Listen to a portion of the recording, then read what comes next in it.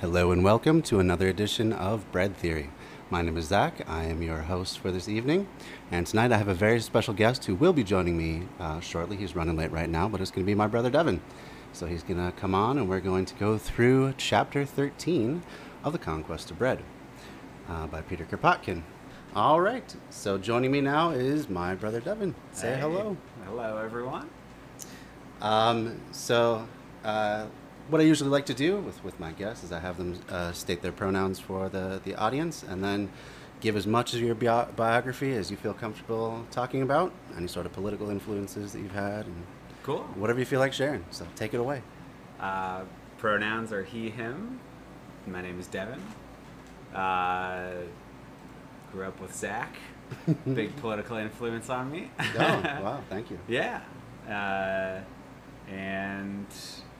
Grew up in Minnesota. Now live out in California. And I work in healthcare. And yeah. Very cool. Yeah. Very cool. Would you say there's any particular moment that you can put your finger on that shaped your political journey more than others? Well, I actually do remember you being into politics when I was like in middle school. Okay. So And I I've been remember thinking yeah. they're dumb and a waste of time. Well, I mean, I can't argue with you there. And then you were like, no, they really matter. And Yeah. then I feel like I started to get into them actually. Yeah. Wow. Yeah. That's awesome. Yeah. Very So I cool. remember that. Very And cool. then, yeah, I don't know. I studied environmental policy in undergrad, and that was definitely big. I'm sure. A big kind of turning point for sure. But I don't know, it's just how we were raised too. Like mom and dad care a lot, obviously. And Absolutely. And Uh, grandpa as well. yeah, grandpa Yep. for sure. Yep, Mhm. yep, absolutely. Cool. So yeah, I don't know. It's been kind of like almost like a lifelong thing, I suppose, an interest, and then obviously more recently, I think we've all been waking up a little bit more politically. Oh boy. Yeah. Everyone's on a leftist arc, hopefully. Hopefully so. Hopefully we can pull a few more out. Yeah. So Very cool. yeah. Would you feel comfortable stating if there's a political theory or group of ideologies that you Sure. trend towards more than others? Yeah, I think, I mean, I've kind of wondered, like, there's so many different camps now, it feels like, but Yeah. generally just left-leaning, leftist. That's cool. I guess, yeah. That's cool. Yeah. What does leftist mean to you? Well, that's a good question. I guess I think I believe in, well, I guess, like, socially quite left-leaning, so Mhm. like, pro-trans, anti-racist, Mhm. believe that the system that we currently live under is pretty demonstrably racist and, Yep. built to serve the entrenched power structures that have existed since the founding of this country, and people don't have enough say in their general lives. I definitely believe in, more, I guess, like democratization of workplaces and really just our daily lives. Absolutely. And Yeah. More freedom. More say in your destiny. yeah, Good stuff. exactly. Yeah. So, I don't know. What do you say you are? I tend to say anarcho-communist. Kind of. I've been most influenced through this book that we're reading right now. Actually, the Conquest of Bread. But I mean, there's elements of various traditions of leftism that I find valuable, and for me, mostly it's the things like mutual aid and extreme democratization of every facet of life that attracts me more towards the anarchist side. I mean, if we're looking at just kind of the basic four quadrants political spectrum, I always end up in the very Yeah, same here. bottom left corner. Same So here. that just fits me. But I mean, I'm not a sectarian in that I'm not going to call everyone a tanky if they like Lenin. We're going to go through Lenin at some point on this channel. We'll go through all those Mao, all the different influential communist thinkers as well. So I guess more than anything, I believe in lefty unity, and that just, I mean, Yeah, for sure. even now in this politically charged era, there's just so few people that are actually ready to move beyond a capitalist system that I think we got to take everyone that we can, really. Yeah, We can't be definitely. so picky about who we have as our allies Right. and our co-collaborators. Yeah. So that's how I would describe myself. Nice. Yeah. I think that makes sense. Mhm. Definitely. That's Yeah. why, like, yeah, it seemed like for a while the term on the left was just liberal, Yeah. and then Right. it was like progressive. Yeah. Yeah. And now I over the moved through that last phase year, as well too. it seems Yeah. to be like the left, like the political left, and I Right. think it's like it's felt like the left didn't have an identity for a long Oh, no. time in politics in America. Like Yeah. it was all on neoliberal terms, I guess. Absolutely. At least since Reagan. Yeah. Like, yeah. So I kind of think like, yeah, a wide tent is what is needed for sure. Like, there's definitely a lot of like infighting, it seems like, and that seems counterproductive to me. Super Like, counterproductive. Yeah. we're all on the same team by and large. Mhm. So, Mm-hmm. but yeah, it's been cool to see the left waking up a little more and uniting a little bit more. It's like it seemed like there were so many disparate causes Yeah. that really were saying the same, like making the same central criticisms, I guess, of capitalism and stuff. And so Mhm. I think it's like felt more united in general, but it probably needs to continue, I suppose. Oh, yeah. I absolutely think Yeah. that's the case. Yeah. Yeah. I mean, I really give credit to Bernie Sanders for Yeah, for sure. at least waking up that conversation again. You Yeah. know, as much as he governs more towards a social democrat rather than even a democratic socialist, at least he's made it acceptable to talk about even the word socialism without Right. completely being dismissed just right out of hand. Right. So yeah, it was definitely a long time where Yeah. that side was just not even heard at all. Well, and like, yeah, I definitely think that's true, and I feel like there is a faction of the online left that is like very critical of Bernie Sanders, and I think Oh, that's for sure. insane. And AOC, like, yeah, it's like you wouldn't even be having this conversation if they hadn't like helped wake up millions of people and like Right. start a mass leftist movement. I mean, Absolutely. like, you know, it just didn't exist like before Bernie, like in any big way, you know. right? Before Yeah. that, Barack was the like crazy liberal left guy, Yeah. you know, and like he certainly ran on a more populist like platform, but then he governed as a Governed centrist, very so, centrist, like yeah. So like Bernie was like wildly successful in the grand scheme, even if he didn't get the nomination. Like, and I think that he and his policies like are the voice of the Democratic Party in many ways. Like he's been super influential. Like I think Biden kind of recognizes that the people are with Bernie. Like Bernie had a movement. right. Biden just happened to be deemed more electable. You know, He just outlasted But everyone, it's basically. not like he had ideas. He No, didn't no, get- no, He no. didn't get elected because he had ideas. He He's not just- talking about moving the country forward in any great way.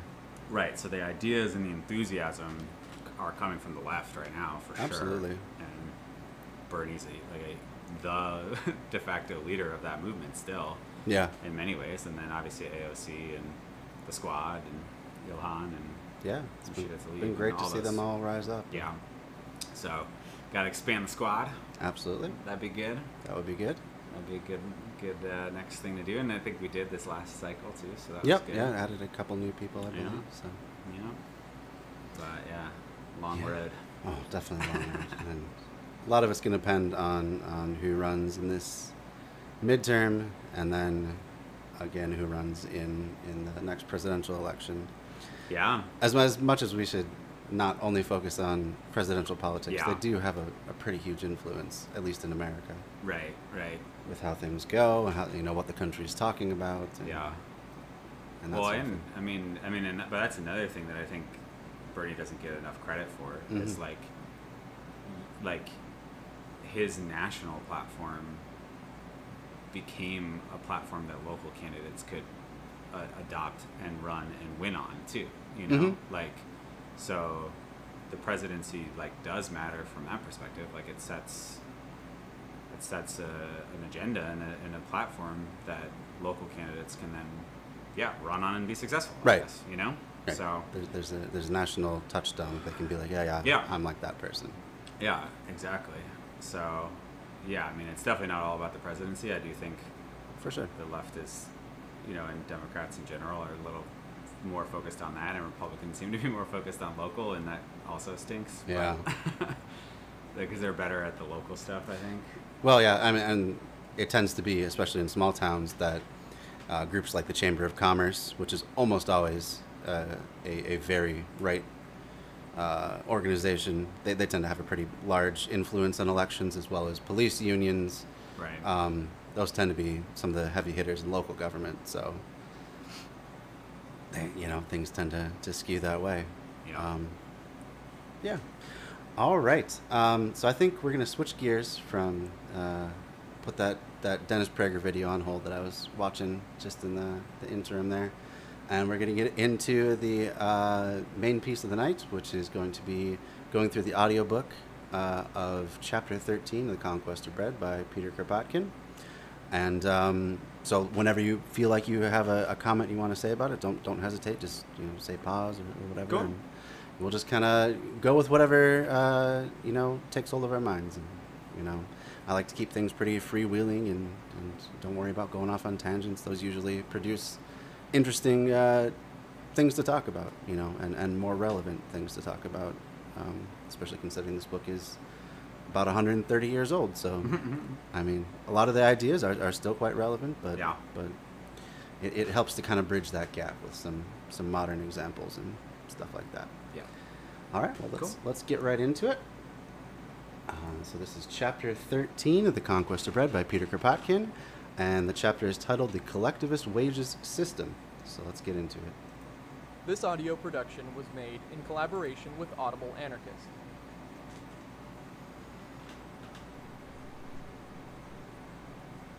Chapter 13.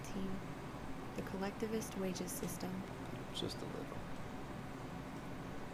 It is our opinion that collectivists commit a twofold error in their plans for the reconstruction of society. While speaking of abolishing capitalist rule, they intend, nevertheless, to retain two institutions which are the very basis of this rule: representative government and the wages system. As regards so-called representative government, we have often spoken about it. It is absolutely incomprehensible to us that intelligent men, and such are not wanting in the collectivist party, can remain partisans of national or municipal parliaments after all the lessons history has given them, in France, in England, in Germany, or in the United States. While we see parliamentary rule breaking up, and from all sides criticism of this rule growing louder, not only of its results but also of its principles, how is it that revolutionary socialists defend a system already condemned to die? Built up by the middle classes to hold their own against royalty, sanctioning and at the same time strengthening their sway over the workers, parliamentary rule is preeminently a middle-class rule. The upholders of this system have never seriously affirmed that a parliament or a municipal council represent a nation or a city. The most intelligent among them know that this is impossible. The middle class has simply used the parliamentary system to raise a barrier between itself and royalty, without giving the people liberty. But gradually, as the people become conscious of their interests and the variety of their interests multiply, the system can no longer work. Therefore, Democrats of all countries vainly imagine palliatives. The referendum is tried and found to be a failure. Proportional representation is spoken of, so is representation of minorities, and other parliamentary utopias. In a word, they strive to find what is not to be found, and they are compelled to recognize that they are in a wrong way, and confidence in a representative government disappears. It is the same with the wages system. going to pause it right there for 1 second. So basically what Kropotkin is trying to say is that these representative systems tend to favor the middle class and then also the upper classes more than any other. And I think there is a lot of truth to that. When you think of any sort of representative government, even down to the local level, the people that tend to be the representatives, first and foremost, you have to have money to run a campaign, and the extra time to run a campaign, as well as connections to influential donors, influential people that can help you be successful in running. And that's kind of a closed door to your average person who's working nonstop just to scrape by, and just doesn't have the resources to become a representative. So I think there's a lot of truth to the idea that representative democracy is inherently favoring the middle class and also composed of the middle and upper classes. Right. I mean, it's mostly upper class, our representative democracy. Well, I mean, yeah, definitely the further up you go the chain, yeah. You basically have to be rich to be a national. Right. And then there are exceptions, like, AOC was a bartender, right, or a barista or something like that before she ran, but it was a struggle for her to get things set up initially. She was talking about having to take out loans to set up an office and move across to DC and all this stuff. Right. Yeah, and she still has student loans to pay off. I'm sure. So it's crazy, but yeah. So if you're the type of person to believe that we live in some sort of meritocracy where the best of the people just get sorted out into the highest positions and the lowest of people, well, they, for one reason or another, deserve that, this might seem like a fine system to you, to have a system that favors the people that deserve to be there more than others. But to be on the left, I think you really have to reject that idea altogether and realize that there's tons of potential that is squandered every day by people that work, so-called menial jobs, work in factories, work in fast food, do trucking, transportation, your gardeners, Right. People that if they had their basic needs met, could contribute a lot more to the greatness of society, whatever that means to you. They could invent a new thing. They could help make the community better by donating their time to help out youth or whatever. They could be an educator. They could do any number of things if they were set free from the kind of shackles that they're in that keeps them just on that treadmill, just trying to survive. Did they have a definition of the middle class back then? As far as I know, they did have. I don't know how much it maps onto our definition of the middle class. I would assume the people that they're talking about are more what would be called the petty or the petite bourgeoisie, the business owners, for the most part, that are money was different then. But I think it would mostly be like business owners, people in the clergy,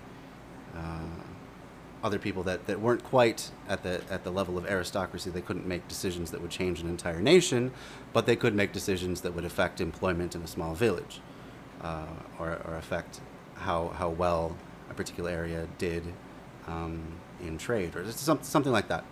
So it may not be just a numerical thing like we think of today, where the middle class is just, you make, I don't even know what it is right now. I think median income is like $60,000 in the U.S., something like that. And if you make around that or higher, you're in the middle class, and that. I don't know if it was necessarily that strict of a division. Right. But I know the term was in use. I read a book,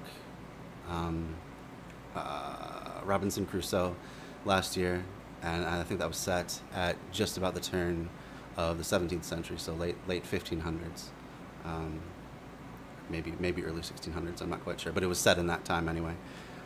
And they talked about how the middle class, there's like this new thing, the middle class. So at least the term had been around for a while.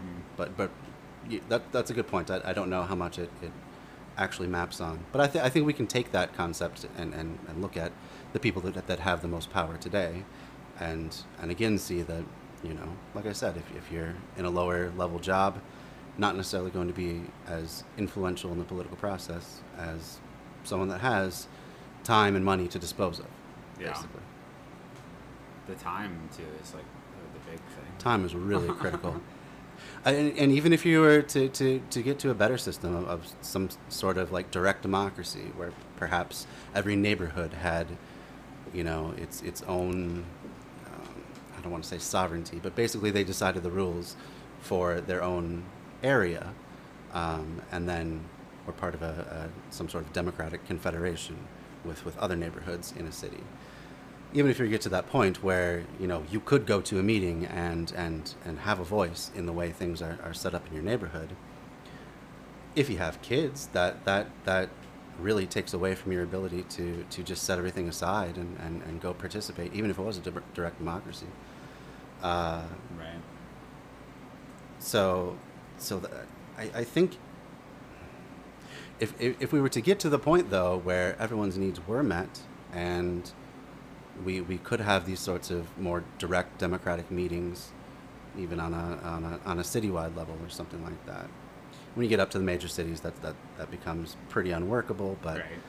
but even if it was like a neighborhood level in the larger cities and just a town-wide thing in the smaller towns, if we could get to the point where everyone could have a real direct say in the policies of where they live, you still got to factor in for people being able to be there and participate. So that means you have to take care of their needs. You have to take care of their basic needs, which may include things like childcare.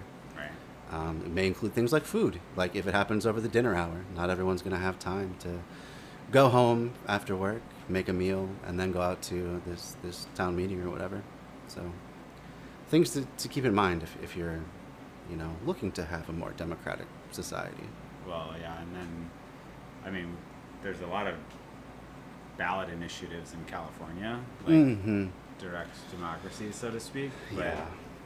like, basically, I think they did a study that showed that like the like whichever side of the initiative had more money spent towards it is the one that wins every time, like without fail. Right. So it kind of begs the question of, are the people even really, you know, like, I mean, it comes down to a lot of things, I guess, Right. but just like informed enough, like, you know, and then we're all very easily swayed by marketing, Advertising. and advertising. It's a multi-billion-dollar industry for a reason. Yeah, so like that makes direct democracy hard, at least at that scale. Right. So I think that's a big reason why in some of the previous chapters of this book, Kropotkin has said, you can't just change this one part of the system and just have everything be okay. It has to be a complete transformation. He's talking about even doing away with things like currency and private property ownership. Like you could still have your home, which the term has been muddled, but basically that would be considered personal property. Things for your personal use, for your personal survival, that becomes personal property. But there's no private property. You couldn't own an entire business. You couldn't own the roads. right. You couldn't own anything that would be in common with your fellow citizens. You couldn't have a private park where you would pay money to get into, something like that. Right. Because these are all ways that people can use leverage over an entire group of their fellow citizens to shift things the way they want to. Yeah. And I think advertising falls within that too. You just can't allow people to hoard money to the point where they have such great influence that no one can really even compete with them. Right. Otherwise, the entire concept of democracy starts to break down. Ooh, excuse me. All right, well, let's continue on a little bit, and we'll see what else he has to say. For after having proclaimed the abolition of private property and the possession in common of all means of production, how can they uphold the wages system in any form? It is, nevertheless, what collectivists are doing. Hold on, just wanted to address one more comment. Empathy Lady says, nowadays it's all about the middle class. Even every politician touts the middle class. They Right. rarely speak directly to the lower classes, and that's absolutely true. That was another thing that I think Bernie really brought back to the conversation was he Right. actually talked about working people for once. He talked about unions. He talked about class solidarity and all these sorts of concepts that had just kind of faded into the background since neoliberalism kind of took hold. Right. So yeah, that also shows who, I mean, who at least the politicians think are the most influential on the system. They're Right. obviously trying to pander towards the people that they think are most likely to come out in force to vote for them. Or at least the people that they can convince could be part of that club that is, you know, middle class or wealthy. If they just, you know, work hard and keep their head down and stuff like that. So they're definitely pandering towards a certain sort of class sensibility. Right. I wonder what an average politician would say makes you middle class. I feel like they all have very different ideas Oh, sure. And yeah. about what it means. Like, did you see like the New York City Democratic mayor candidates? Like, in one debate, they asked him vaguely like, remember this. how much does Go a ahead. house cost in Brooklyn? And like That's- one that's guy good. said like $100,000, and another said like probably like 150,000 or something crazy. Hedging like the that. hedging the bets there. And it was like, you guys are off by like an order of magnitude. It's like $1 million. Oh yeah, like, and what's wrong with you? that's for like a very small condo. That's I Right. mean, to Exactly. get anything that you could have like a whole family in, that would be. So I wonder, like, when they What's- say middle class, like, what do these politicians have in their minds? Like, I bet they have someone richer than middle class in their minds, Oh, probably. almost certainly. You know? Almost certainly. Most Once of you them. reach a certain level of wealth, you are completely out of touch with Right. the day-to-day lives of people. You can't understand not having an extra $20 to take the bus, or Right. having to choose which food you grocery shop for. Right. I mean, there were some friends of ours, Amanda and I, who they're doing well. They together make over six figures, and I happened to ask them one time, "Hey, so can you guys just buy whatever food you feel like?" And they're like, "Well, yeah, of course. We just go to the store, we buy what we feel like, and it was no big deal." And I'm like, "What is that life like?" Because in my adult life, that's never been the case for me, and I'm not doing poorly. I myself make like 3 times the minimum wage, and yet still I still have to budget things. Right. I can't just live my life, you know, here and there, just go out to eat whenever I feel like. All these things have to be, at the very least, conversations and negotiations between my wife and I about what we can actually afford. We don't have unlimited resources. Right. And I guarantee you that virtually no politicians, especially at the federal level, ever have to worry about these sorts of things, and probably are unaware that others do. It's like the Lucille Bluth. How much could a banana possibly cost? $10? Yes. Oh, man. Oh, that show was so good. That was the best. Just the way they portrayed the out-of-touchness of rich people. Yeah. That makes me think, too, of how none of them knew what a chicken sounds like. Yeah. Right. All had their own. I feel like that's like what politicians think of as middle class. Absolutely. It's like that type of family. Yeah, You know? yeah, It's just a like- small-time real estate family. Right, exactly. Like a small business owner, which Yeah. like, Right.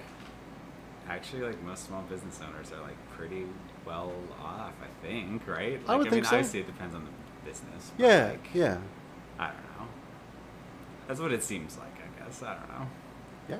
I'm not saying it's easy. I'm just saying. No. But If you're an owner of a business, you already own something. Yes. And like Something yes, that you you're- can make yes, money you're on. taking a risk, but still, I mean, yeah. So, anyways, yeah. yeah, for sure. We don't think about the lower class. It's like there's like disdain for the lower class, so Yeah. to speak. You know. Yeah, that brings up another thing. I just started reading David Graeber's book, Bullshit Jobs.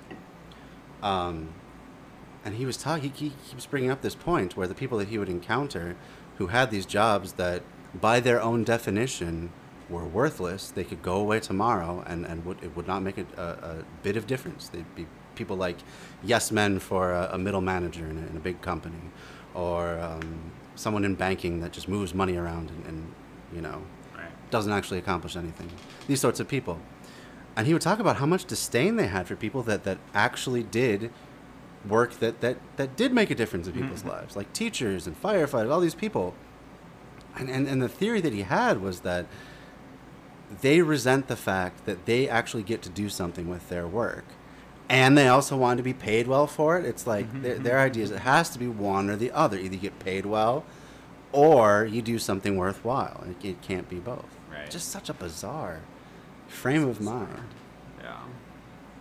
But I mean, that is how our society tends to sort itself out, with the exception of, say a doctor or a surgeon or a very high-priced lawyer. There's not many jobs that are very vital to society and also get paid well. Right. Teacher, firefighter, social worker. Oh boy, social worker even involves like an extra year of schooling, I believe. Right. I looked into social work when I was in college. It's like an extra year of Most schooling. Are masters, yeah, I think educated. Yeah. But like even with a master's, like their average salary is like $48,000 a year. Yeah. Like, and that's after a few years of getting to it, of being in the business, like, nonprofit sector, all these different jobs that are really vital, that really do important things, that are just compensated like they're worthless. Mm-hmm. It's such a strange inversion. Yeah. It seems like to me. It is, yeah. We value weird things. We do value weird things. Like, yeah. It's weird, yeah. Yeah. All right, let's continue on a little bit here. When they recommend labor checks. It is easy to understand why the early English socialists came to the system of labor checks. They simply tried to make capital and labor agree. They repudiated the idea of violently laying hands on capitalist property. It is also easily understood why Proudhon took up the idea later on. In his mutualist system, he tried to make capital less offensive, notwithstanding the retaining of private property, which he detested from the bottom of his heart. Just one note on Proudhon. He was by many considered one of the fathers of anarchy. Came out around the same time. He was kind of an intellectual rival of Marx. And it's a really dry read, but I do recommend his book, What is Property, where he just kind of goes through and he's like, say you have a piece of private property. Well, how do you have legitimate title to that? Well, I bought it. Well, who'd you buy it from? And he said that if you go back far enough, you'll find that land was stolen, or conquered, or in some ways, violence was used in order to get it. Right. And he says, well, and because of that, all private property is illegitimate. He again still believes in personal property. Understands people have to have a place to live where no one can just walk in the door and take whatever they feel like. But he's talking more about, like, again, the means of production, the means of making a living, that sort of thing. Yeah. So it's a good book. What is Property? It's available on LibriVox, which is a free audiobook service you can check out. And yeah, he never quite got to the point of wanting to completely abolish capitalism, but he hated private property and thought it was all illegitimate. There's no rational basis for it. It's all just a fiction worked up by people trying to make themselves feel less bad about having something they shouldn't necessarily have. Right. So just thought I'd mention that Yeah, before. interesting. But which he believed to be necessary to guarantee individuals against the state. Neither is it astonishing that certain economists, more or less bourgeois, admit labor checks. They care little whether the worker is paid in labor notes or in coin stamped with the effigy of the Republic or the Empire. They only care to save from destruction individual ownership of dwelling houses, of land, of factories. In any case, that of dwelling houses in the capital that is necessary for manufacturing. And labor notes would just answer the purpose of upholding this private property. As long as labor notes can be exchanged for jewels or carriages, the owner of the house will willingly accept them for rent. And as long as dwelling houses, fields, and factories belong to isolated owners, men will have to pay them, in one way or another, for being allowed to work in the fields or factories, or for living in the houses. The owners will accept to be paid by the workers in gold, in paper money, or in checks, exchangeable for all sorts of commodities. But how can we defend labor notes, this new form of wagedom, when we admit that all houses, fields, and factories will no longer be private property and that they will belong to the commune or the nation. Okay. So the idea behind a labor note is it's not that far different from our currency right now. So if a dollar represents you've done, X amount of effort at your job, a labor note is basically the same thing, saying I've worked so-and-so amount of time or done, moved this amount of bushels of wheat or whatever, this sort of thing, and then you just exchange that like regular currency. And what he's saying is it's not really enough of a difference to make a transformational change in society. It's just another form of currency, and people are going to end up exploiting it. You'll have rent seekers of various kinds, whether it's literally landlords or whether it's people that just speculate on land or want to own a business again and not have to necessarily participate in the labor of that business. It'll just be exploited by these people again. So he's basically just saying that it's not going to get us there. So. And who is proposing that solution? Where does it come from? Yeah, I'm not quite sure. I think he's talking about other anarchists and other communists as well who've been talking about how to build up a more, I don't want to say utopian, but just a better form of society, a more egalitarian form of society. And I guess that was one of the systems, because that's one of the things that it's really hard for people to wrap their head around. I mean, like, I can say I'm not even entirely there myself. The idea of just doing away with all money, and just having people exchange whatever they're good at, and just you're a welder, you just go around and you weld for whoever needs it, and just by virtue of you doing that, your neighbors know that you are part of this society, and they will give you the things that you need. So you can just walk into a shop and get your groceries, get your clothing. You can go to, a dance club and dance without having to pay cover charge or anything like that. You get to live your life because you're contributing. But then that would also include people that for whatever reason don't contribute. But the idea being that on the whole, people will just naturally contribute what they find that they're good at, or what they find that they can do that's useful for other people, or what they like or whatever.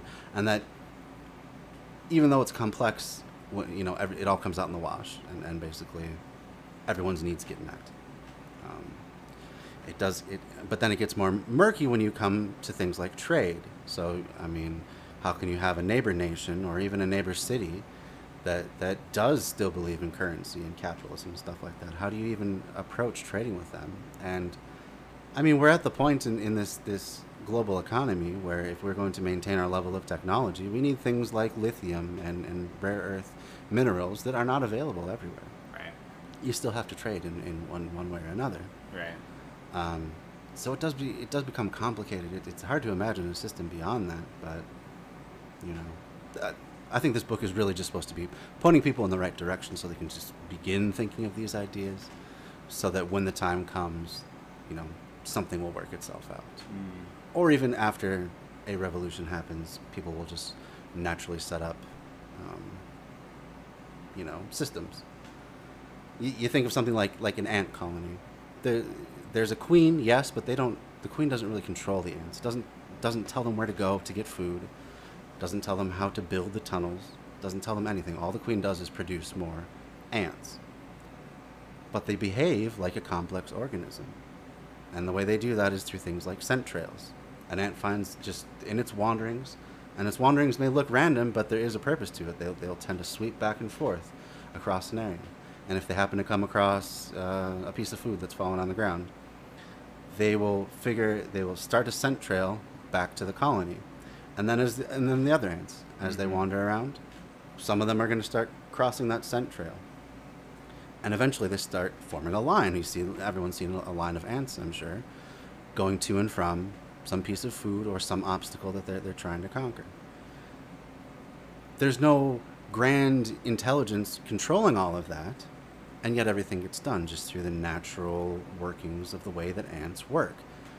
And so the same sort of thing could be true of people. People naturally are drawn to one sort of work or another, right. And eventually they sort themselves out, And maybe if it comes to the point where there's some things that no one wants to do, we can either figure out together how to automate that, or we'll just take turns doing it. There's another great book that's I would say has been the most influential book of my entire life, and that's Ursula K. Le Guin's The Dispossessed. And that describes an alien anarcho-communist society. It's kind of like the utopian. They've actually gotten to anarcho-communism in its fullest form. There's no hierarchies, no walls in the entire country, all these sorts of things. And the way that they work out these jobs that no one really wants to do is they call it 10th day work. So every 10th day, you pick a task out of a hat, or they had a computer that assigned people tasks and jobs and stuff like that. And then you do it. So that could be like waste removal. That could be digging a ditch. It could be anything that not enough people will volunteer to do. So that could be another way to work things out. Mm-hmm. It seems like these systems work up to a certain scale. I mean, Right. It seems hard if you know everyone by name in your community, Yeah. you can be communal. Right. But as soon as you don't, That is definitely It a seems huge hard. difficulty. like, Yeah. How would you ever extend this out to the scale of, Yeah. say, the United States, right, or even the United Kingdom? You know, a very complex and large society that still is only a fraction of the population we have here. Right. And maybe we find out that that's not possible. Maybe we find out that instead we just have very small communities, very, very small political organizations right, that just have, mutual aid affinity groups with other such organizations, and there's no such thing as a national government. mm-hmm. Everything comes down to the very local level. Right. Um, That makes more sense. Yeah. It makes more sense, but I mean, and at the same time, that could be very dangerous, because then if the power is so distributed, what happens if a very centralized power comes in from the outside and tries to smash it? What do you do? Right. And Kropotkin would say, well, because you've invested the revolution in the people by providing for them, everyone will just naturally fight and resist whatever occupying Right. force is coming in. I think that's not a bad assessment and not a bad outlook or expectation to put on people. But again, even getting to the point where there's enough people to have an entire anarchist society, it's hard to imagine.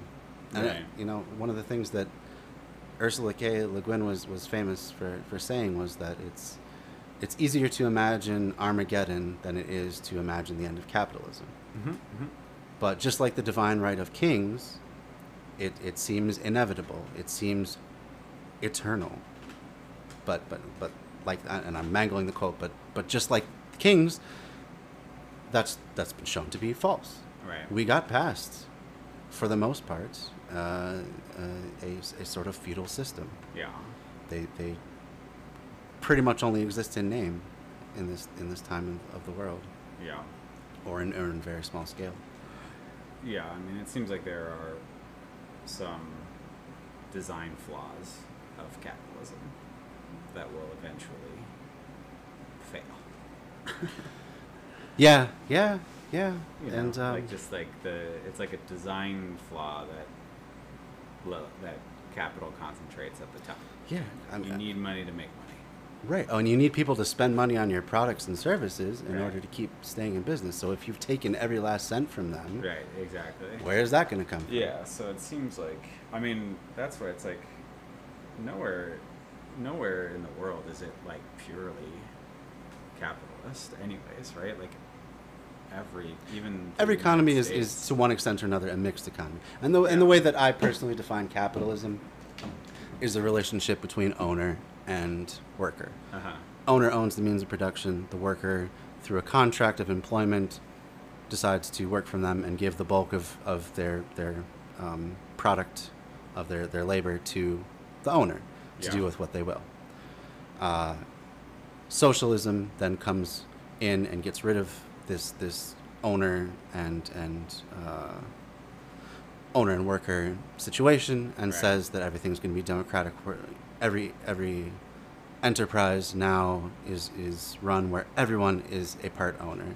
Right. Everyone collectively makes the big decisions democratically. Not Even sort of- if you just introduced ownership as a function of labor, even if you didn't yet go to democratic decision making, Mhm. I feel like that'd still make like a huge difference. Mhm. Like if a part of your like compensation was required to be like shares in the company, Right. like, have some then sort all of of a say in sudden it. you're an owner.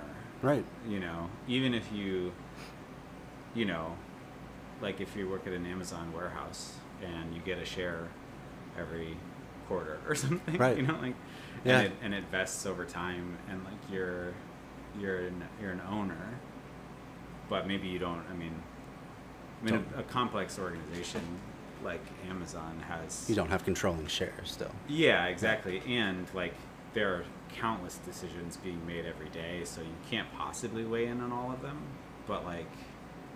But you should be able to weigh in on the ones that like affect you, I suppose. You know what I mean? Like, Yeah.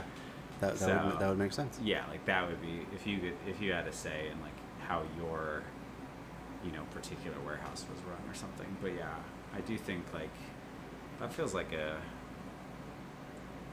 we just changed the concept of ownership. Like right now the system just says, hey, if you had the idea, then you own it end to end, no matter what. Like basically. But it's like, well, what about all the people you convinced to like make your idea a reality? Mhm. Like they're as necessary as you were. Absolutely. So they should probably own some of it as well, like Right. in exchange for their working for you. Yeah, that would make So- sense. Yeah. And that Yeah. just seems like, What and it tends to be that, capitalism goes through these cycles. And eventually, beyond just the boom and bust of like, I think it was every 7 years there's a major recession. But beyond that, every few generations there's a huge reset that has to come through. Things break down to the such a large point right. that the wheels would just fall off and the whole system would burn if you didn't drastically take control and turn things around. That's what happened with the New Deal. There was a lot of especially anarchists and communists within the United States around the time of the Great Depression who were like, we really need a new way forward. We need more buy-in from workers. They need to be more enfranchised in every way. The unions need to be stronger, all this stuff. We need to have more direct control over the means of production. And the compromise was what FDR came up with the New Deal, instituting social policies like Social Security and these sorts of things, or worker programs, the Make Work program, stuff like that. And that was enough to stave things off for a while. And then the pendulum swung completely the other way when Reagan and Thatcher came into power and neoliberalism became the biggest thing. But that's eaten itself away so long now that people are the system is starting to break down again. Yeah. And one way or another there has to be, I hate to use the term, but a great reset. I know that's going to set all the conspiracy nuts off, but there's going to come a time soon where things are just not going to be okay for the average person, and probably what will happen is the powers that be will make huge concessions of social programs. Maybe it'll be a UBI, maybe it'll be some other sort of social programs, maybe it'll be more public housing. Who knows? But it's not going to be a full. Right. It's not going to be everything that a true leftist would want, but it's going to be enough to shut up enough people for long enough that they can just keep the money machine flowing. Right. But I mean, it can't really last forever, because the other thing about capitalism is you always have to have new people to exploit. You have to have new other countries, foreign countries, to just basically extract as much raw material to make all your goods and to run all your services that you possibly can. And we're starting to run out of those places, and those places are starting to more and more turn towards leftist ideas. It's not Bolivia is one example. They've just turned back to the left again after they had ousted Evo Morales and the right-wing government had come in. They voted them back out, and they're back on a leftward path. Peru just voted in an open communist. And it used to be that the United States had enough power and influence in the world, they could just send the CIA in. They could run all these operations to destabilize the governments and usually install a right-wing dictator at the end of the day. But that seems to be less and less as of recently, that they're able to do that. And people just, maybe it's also because people are just not buying that propaganda who are within the U.S. as much anymore. Right. Maybe these leftist ideas are penetrating enough that they're saying, hey, yeah, we know this is a CIA operation. Like even you'll see it on Facebook or Twitter or whatever, these people saying, I'm a Peruvian and I really hate that a communist is going to come and destroy my country and all this stuff. And it's pretty obvious what these operations are. So yeah, I mean, like I say, it just can't last forever. There has to be some physical limitations because the system, like you say, it just concentrates and concentrates and concentrates. Eventually there's nothing left at the bottom. Yeah.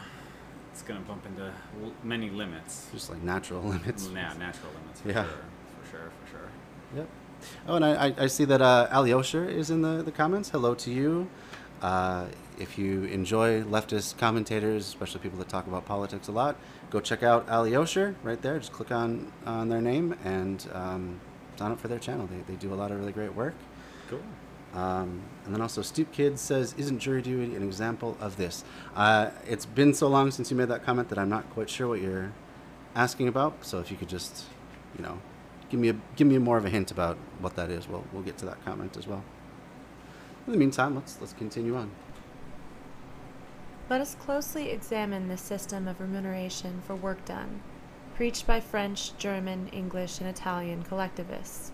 Spanish anarchists, who still call themselves collectivists, imply by collectivism the possession in common of all instruments of production, and the, quote, liberty of each group to divide the produce as they think fit, according to communist or any other principles, end quote. It amounts to this. Everybody works in field, factory, school, hospital, etc. The working day is fixed by the state, which owns lands, factories, roads, etc. Every workday is paid for with a labor note, which is inscribed with these words. One second, though. So Stoop Kid says the signing people up for certain tasks. I see. Signing people up for certain tasks if there aren't enough people to do said tasks. Yeah, I suppose you could call jury duty an example of the 10th day sort of work model of assigning jobs that no one wants to do. I mean, there's got to be some people out there that just really love being jurors and so excited to be part of the wheels of justice and all this stuff. But I feel like most people don't. Like well, I mean, yeah, there's also just a crazy system. It is a crazy system.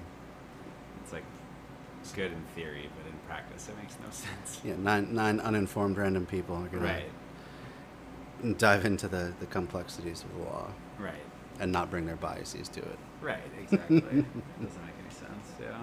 Right. The Empathy Lady says, when I was your age, the term consumer was used as a synonym for citizen by politicians and media. Ooh, that's an unfortunate term. Like, they still, use that. Like, consumer confidence. Consumer confidence. Consumer confidence is down. What are consumers going to do this season? Yeah, consumer. Is that really our highest and best function? Is just being an open mouth to be stuffed with things? Right.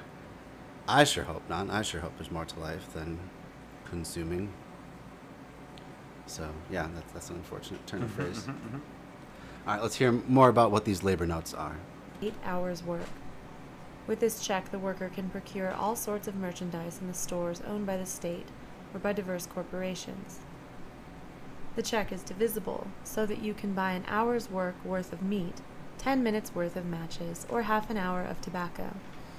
After the collectivist revolution, instead of saying 2 pence worth of soap, we shall say 5 minutes worth of soap.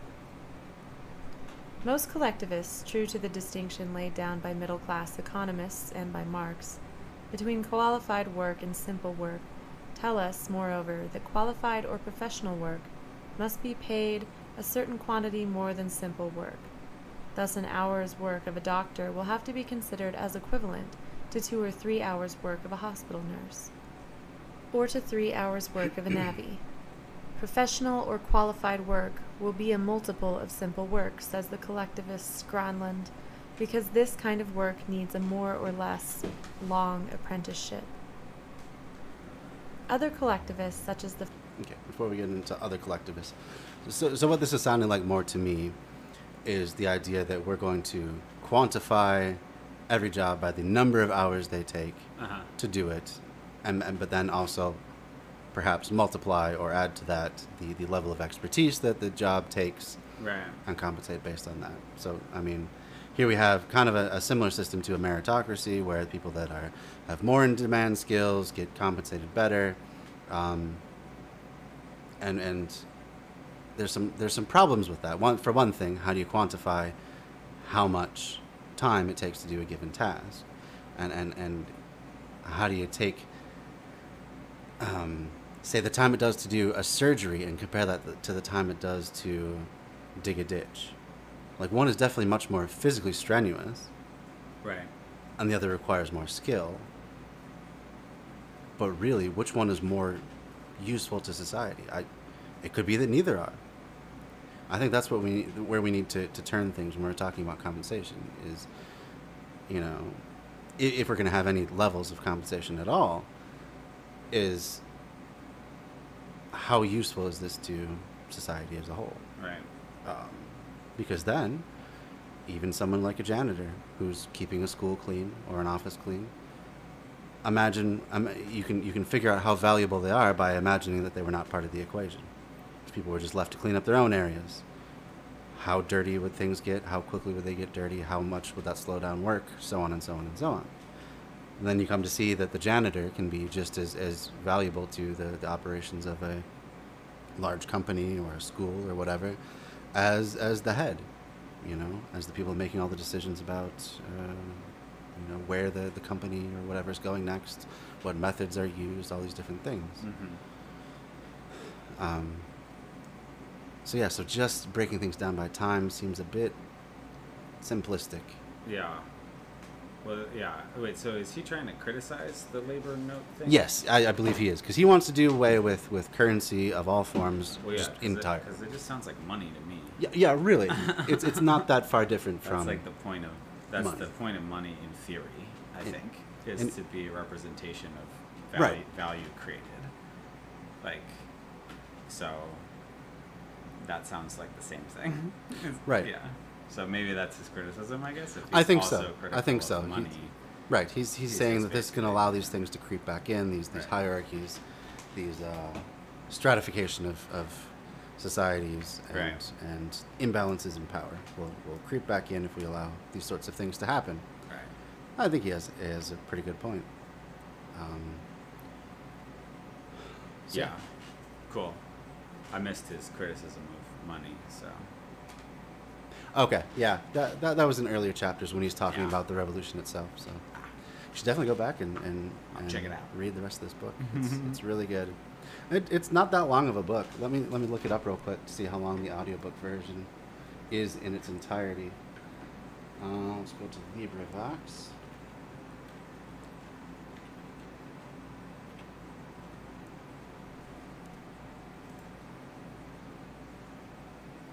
Okay.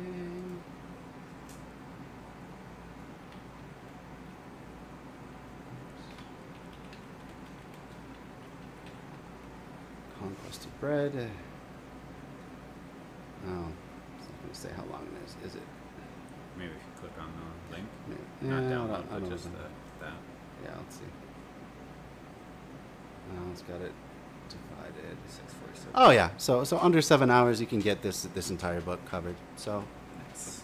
yeah, if you got a long road trip, and if you got a commute of any kind, really, you can knock it out in a week or two. I listened to it while I was delivering packages, and I think it was only a few days that it took to get through it, and I was, switching back and forth through other stuff at the same time. So Nice. yeah, you can breeze through it, not too bad. Cool. That's the thing I love about audiobooks too. That's kind of why I chose that as the format, is because you can do it while you're doing other things. Yeah. You know, it doesn't take you don't have to engage your eyes. Totally. So, Cool. let's see. Okay. All right. Well, let's continue on. Here's some more about these labor notes. Cool. The French Marxists do not make this distinction. They proclaim equality of wages. The doctor, the schoolmaster, and the professor will be paid in labor checks at the same rate as the navvy. 8 hours visiting the sick in a hospital will be worth the same as 8 hours spent in earthworks or else in mines and factories. Some make a greater concession. They admit that disagreeable or unhealthy work, such as sewerage, could be paid for at a higher rate than agreeable work. 1 hour's work of a sewerman would be worth, they say, 2 hours of a professor's work. Let us add that certain collectivists admit of corporations paying a lump sum for work done. Thus, the corporation would say, "Here are 100 tons of steel. 100 workmen were required to produce them, and it took them 10 days. Their workday being an 8-hour day, it has taken them 8,000 working hours to produce 100 tons of steel, 8 hours a ton." For this, the state would pay them 8,000 labor notes of 1 hour each, and these 8,000 checks would be divided among the members of the ironworks as they themselves thought proper. On the other hand, 100 miners, having taken 20 days to extract 8,000 tons of coal would be worth 2 hours a ton, and the 16,000 checks of 1 hour each received by the Guild of Miners would be divided among their members according to their own appreciation. If the miners protested and said that a ton of steel should only cost 6 hours' work instead of 8, if the professor wished to have his day paid twice more than the nurse, then the state would interfere and would settle their differences. Such is, in a few words, the organization collectivists wish to see arise out of the social revolution. So I see in this sort of a system where everyone's basically compensated by their time. There may be slight variations that the state works out, but overall, you know, you give all these labor notes to a collective for, like they said, doing an ironworks. I don't remember, miners, whatever it was that he had mentioned, and they divide it how they see fit. There's not too much difference between that and the way that a modern worker-owned cooperative functions, where you still are using currency, because that's just the system we're in, but people tend to make these sorts of decisions about who gets compensated what, for what rate, that sort of thing, amongst themselves democratically. Mm-hmm. So one worker, one share, or one controlling share, I should say. Because you can still have cooperatives too, where you sell shares to the outside, to investors, who do not have any sort of say in the operation. These are non-voting shares, I think is how it's termed. So they can invest in your company. You can get some capital investment. At the same time, they don't control anything, and the reason that they would, buy stock in your company at all is just on betting on it succeeding.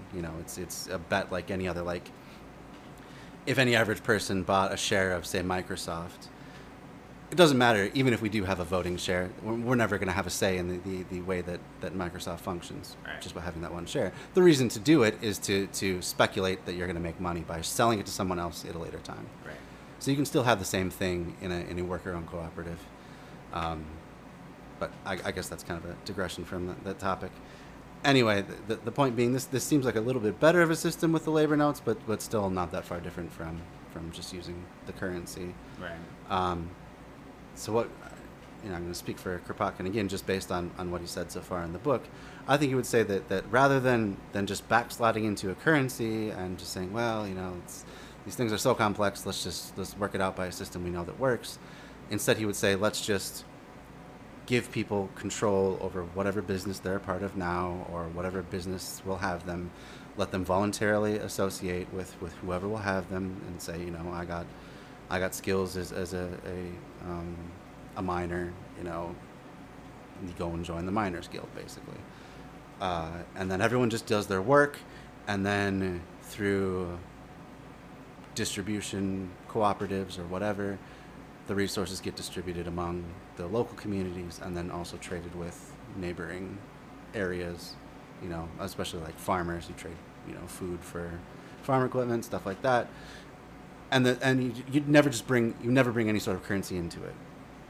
You do everything as we do now. We just take money out of the equation. So you would still go to work, doing your job. Hopefully, you can choose a better job that you like better if you don't currently like the one you're at.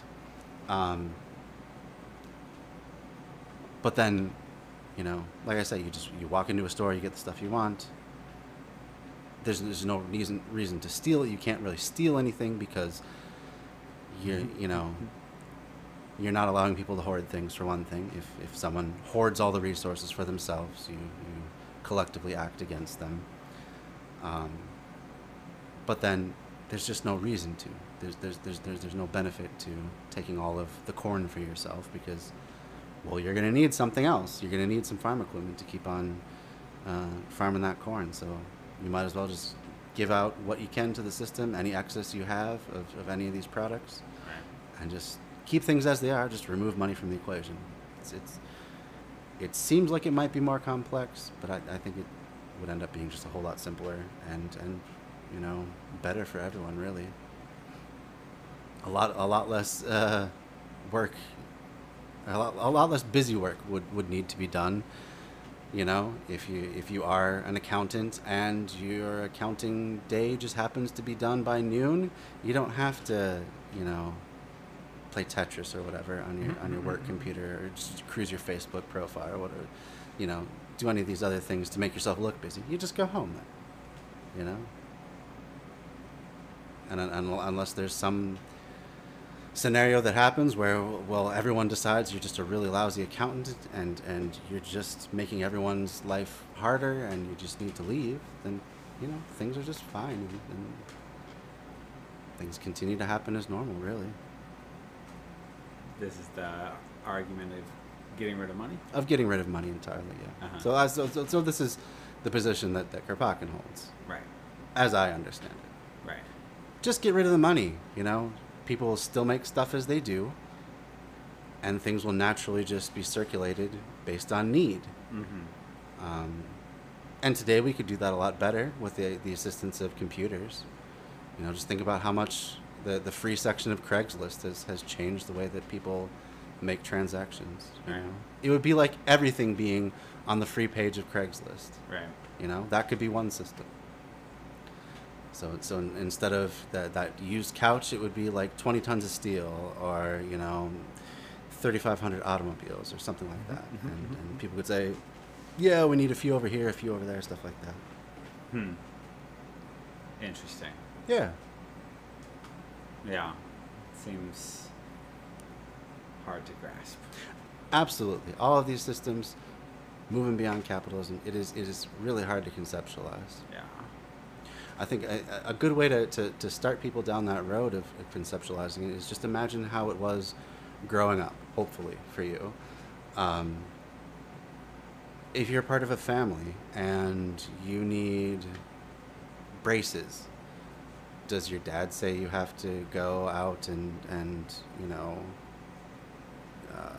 sell, I don't know, 30 tacos or something like that? You have to sell enough tacos to pay for those braces? No.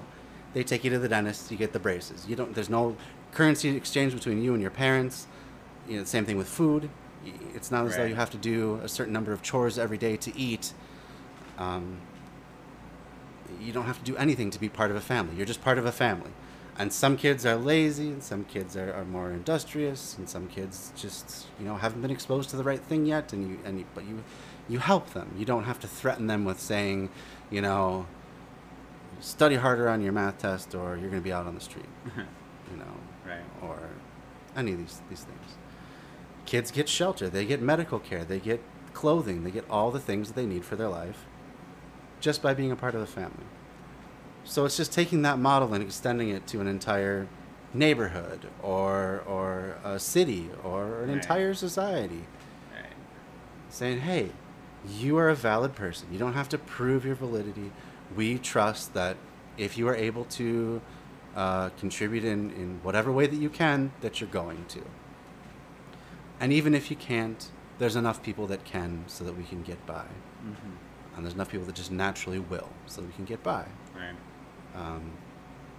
So yeah, I like to try that thought experiment and, get people thinking in that direction. Right. Does that make sense, or is that kind Yeah. of... Okay. Sounds great. Yeah, it does sound great. I think, yeah.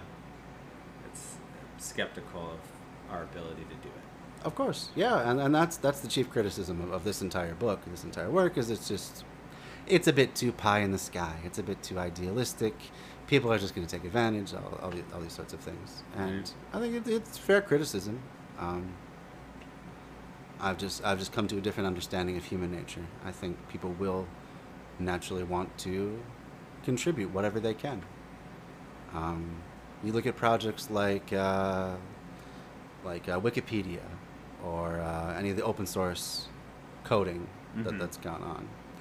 Thousands, millions of people have contributed, continue to contribute every day. Right.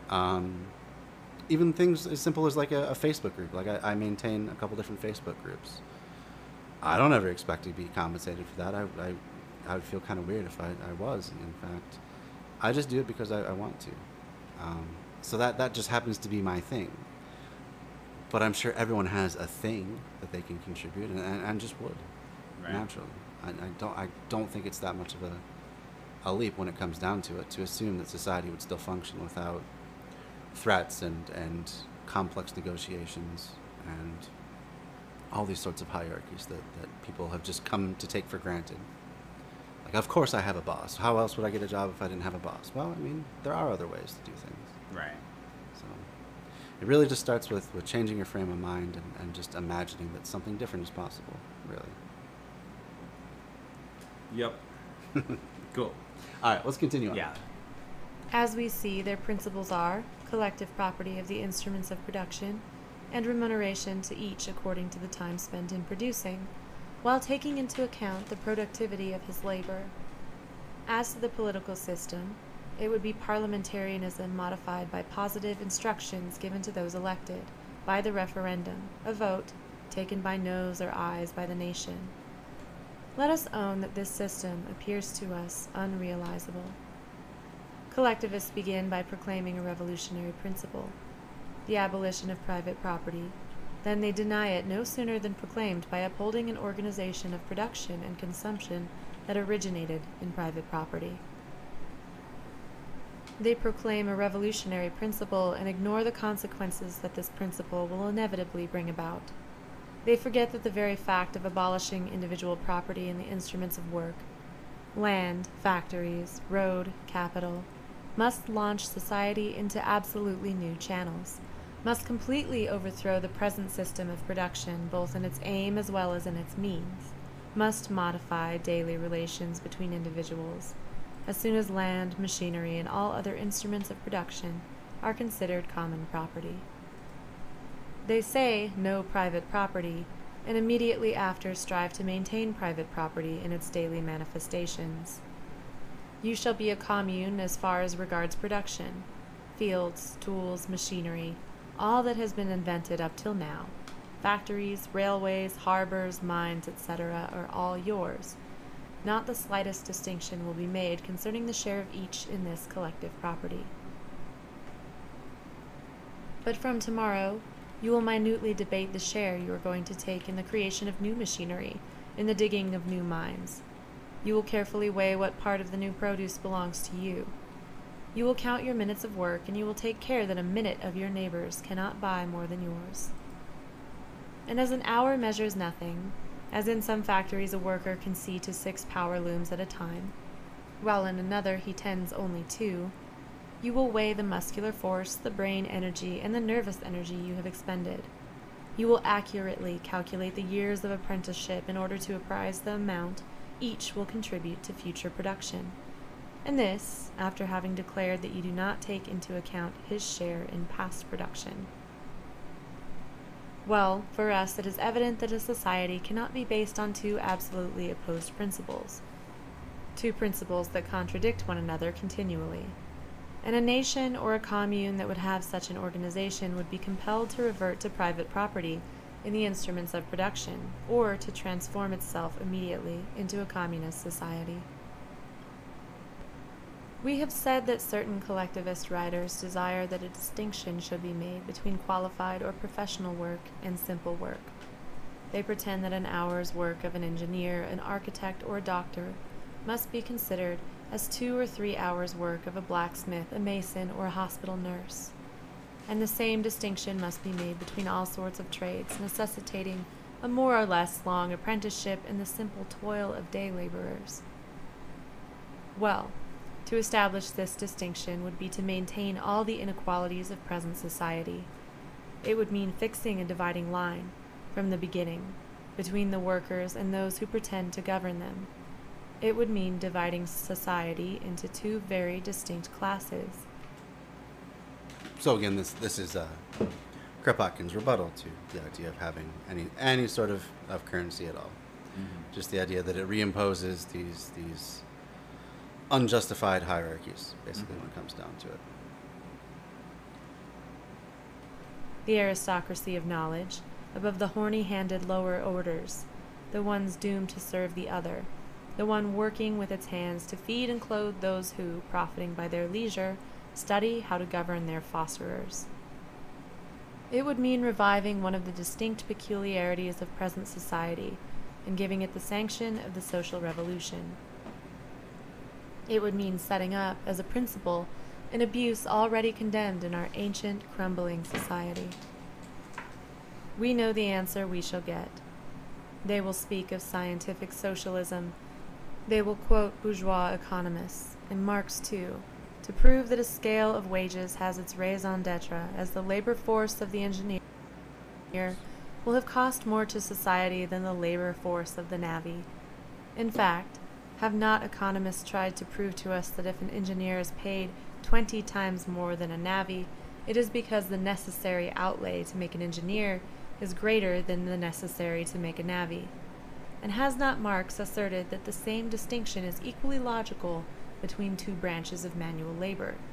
He could not conclude otherwise, having on his own account taken up Ricardo's theory of value, and upheld that goods are exchanged in proportion to the quantity of work socially necessary for their production. But we know what to think of this. We know that if engineers, scientists, or doctors are paid 10 or 100 times more than a laborer, and that a weaver earns 3 times more than an agricultural laborer, and 10 times more than a girl in a match factory, it is not by reason of their cost of production, but by reason of a monopoly of education or a monopoly of industry. Engineers, scientists, and doctors merely exploit their capital, their diplomas, as middle-class employers exploit a factory, or as nobles used to exploit their titles of nobility. All right, so a few more comments coming in. Stoop Kid says, I still don't think getting rid of currency would work.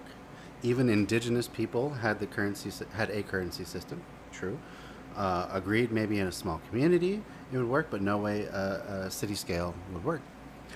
And those are fair points. That it's possible we would have to retain some sort of currency, especially as you say, the higher up you go to the more and more complex system, and also especially if not all of your trading partners are part of the same political system that you are. And there are modern socialists and anarchists who would say, well, okay, what about just for the necessities of life? Those things we do away with currency for, so that at least everyone can be on an equal platform in that regard. And then if you want to have extra luxuries, that's when currency comes back in. You know, your extra cool video game system, a personal car, perhaps, if we're in a city and that becomes the least dominant form of transportation. Stuff like that. Maybe we could have currency for just the extras of life. So there's different ways to conceive of it, and that's absolutely true. It could be that we just never completely do away with currency altogether. And I would say that that's okay as long as we can keep moving towards a more and more egalitarian society where everyone can reach their potential and everyone has their basic needs met. So if we can balance those two things, then I would be okay with retaining at least some form of currency. Yeah, it seems like his argument is that currency of any kind creates a hierarchy, Right. and hierarchy of any kind is not okay. Right. It's not cool. And to a certain extent that's true. Like we don't want people hoarding power or resources or anything that they could use to hold the rest of their society captive. Mm-hmm. We don't want people like Bill Gates or Elon Musk to be possible in a system. That's just hoarding too much. That's having too much influence. Think about even the influence that Jeff Bezos has on the media, owning is it the Washington Times or is it the Post? The Post, the Washington Post. They're never going to say a critical thing about Amazon because any reporter that did would lose their job immediately. Right. So already that's an undue influence on society. Think about all the money that goes into political ads, even at the local level. Well, probably not the local level unless you're in a really large city like Chicago, New York. Like, I don't remember seeing any ads for like our mayor, Melvin Carter, mayor of St. Paul. But you know, think of all the money that goes into political campaigns is what I'm saying. Right. That's outsized influence.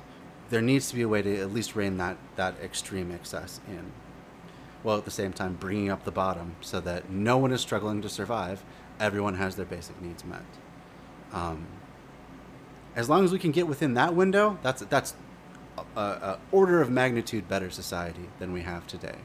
And I would call that, I mean, if that happens within my lifetime, I would call it a success, no matter what the political term for it is or how it's analyzed. If we can get to that point where everyone is within that window, not so little that you're struggling and feel like you can't stop working for even a day, or else you're just going to fall flat on your face and be in debt forever. Not so much that you can say which way society goes based on a pen stroke or the right check written to the right politician. As long as we're within in that window, yeah, man, I would be so happy if we got to that level within my lifetime. Right. And maybe it's not even possible within our lifetimes. Maybe this is something for, you know, grandkids, great-grandkids, so on and so on. Maybe it's just future generations that will finally get to that chance. But it starts with at least having these conversations. Right. Yeah. Yeah. That makes sense. It's sort of like, I think it's good for all of us to imagine different systems. That's good. Yeah. So we just kind of accept the systems that we are told are the way things are, I guess. So it's like good to imagine different systems. It's also like good to think about like what's the next practical step. Absolutely. You know. Yeah, I don't think there's anything inherently wrong about incrementalism, saying what can we do next? How can we make things just a little bit better? Right. Again, you have to temper it with the urgency of things like climate change and just complete ecosystem shutdown. Yeah, I mean, I think things will probably collapse, and that stinks, but it's what it's going to take. Yeah, that stinks. Well, I mean, just humans don't have a good track record of, like, maintaining things forever. Long-term thinking. Having forethought. Yeah. You know, more or less. And I don't think capitalism really even focuses that beam of attention even further. It's to the point where it just seems inevitable. It's not good. I don't want that to happen, obviously, but like it just seems inevitable. Yeah. But even then, like I think like a collapse wouldn't, obviously, it wouldn't reorganize society to the point that we all live in like small, moneyless communes, probably, unless the collapse was so great, you know, that like we lost a significant portion of the population or something, and like whole industry shut down and like all of that. But like short of that, like it seems like even a collapse would probably be like more what you were saying, like another New Deal or something like you know, like those would be the ways that we like move forward. And in addition, I mean, we're already seeing climate refugees around the world. Right. And surprise, surprise, it's not the wealthiest nations that are being impacted first. Right. So in any sort of an ecosystem collapse, any sort of a climate change catastrophe, it's going to be the people that are in the worst position right now who are going to be the first to move or perish, really. I mean, if it comes to the point where the equator, the tropics are emptying out of people because it's just too brutally hot. I mean, there's a heat wave right now in the Middle East where temperatures are getting up to 50 degrees Celsius, which I looked up is 120 Fahrenheit. Yeah. And a temperature I cannot imagine. Yeah. I think the hottest I've ever experienced was like 110, right around that range. 120 in early or in late spring, early summer. They're setting records. Yeah. So if it comes to the point where people are being squeezed out, I hate to say it, but I think it is going to be those people that feel the brunt of it first, and it's going to be the wealthier places, and then within countries like the U.S., it's going to be the wealthier cities that marshal their resources to maintain what they're doing longer, the longest of anybody. Mm-hmm. They'll be the last holdouts. Right. It doesn't have to be that way, though. Right. You could try something else. So Stoop Kid says even a labor note is currency. Yeah, and that's exactly what Kropotkin was criticizing. He doesn't even want to have labor notes. He wants to have people just keep on producing and then just distribute by whatever system naturally arises all the goods and services.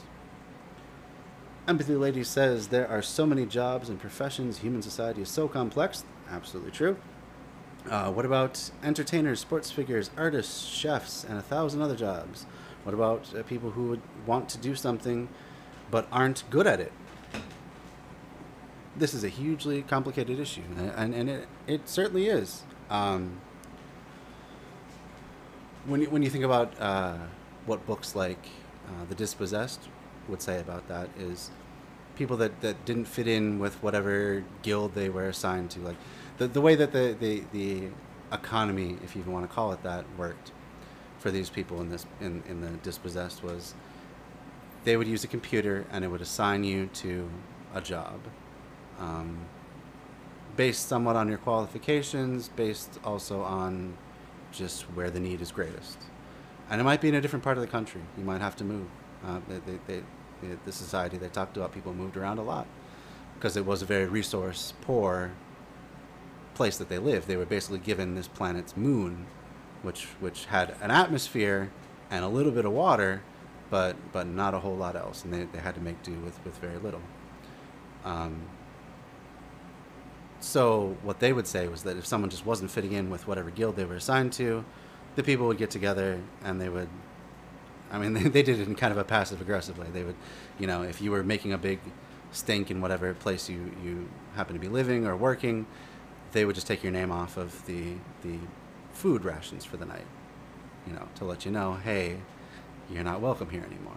And you just have to move on to somewhere else. And, it wasn't a big deal. They would just assign you a different job. You go to a different place and hopefully fit in better. And then they also did the 10th day work things. But they would also rotate people through various jobs a lot.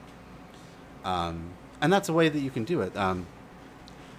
Thinking back to bullshit jobs again, David Graeber was talking about a company where it was a worker-owned cooperative, so they made all their decisions together.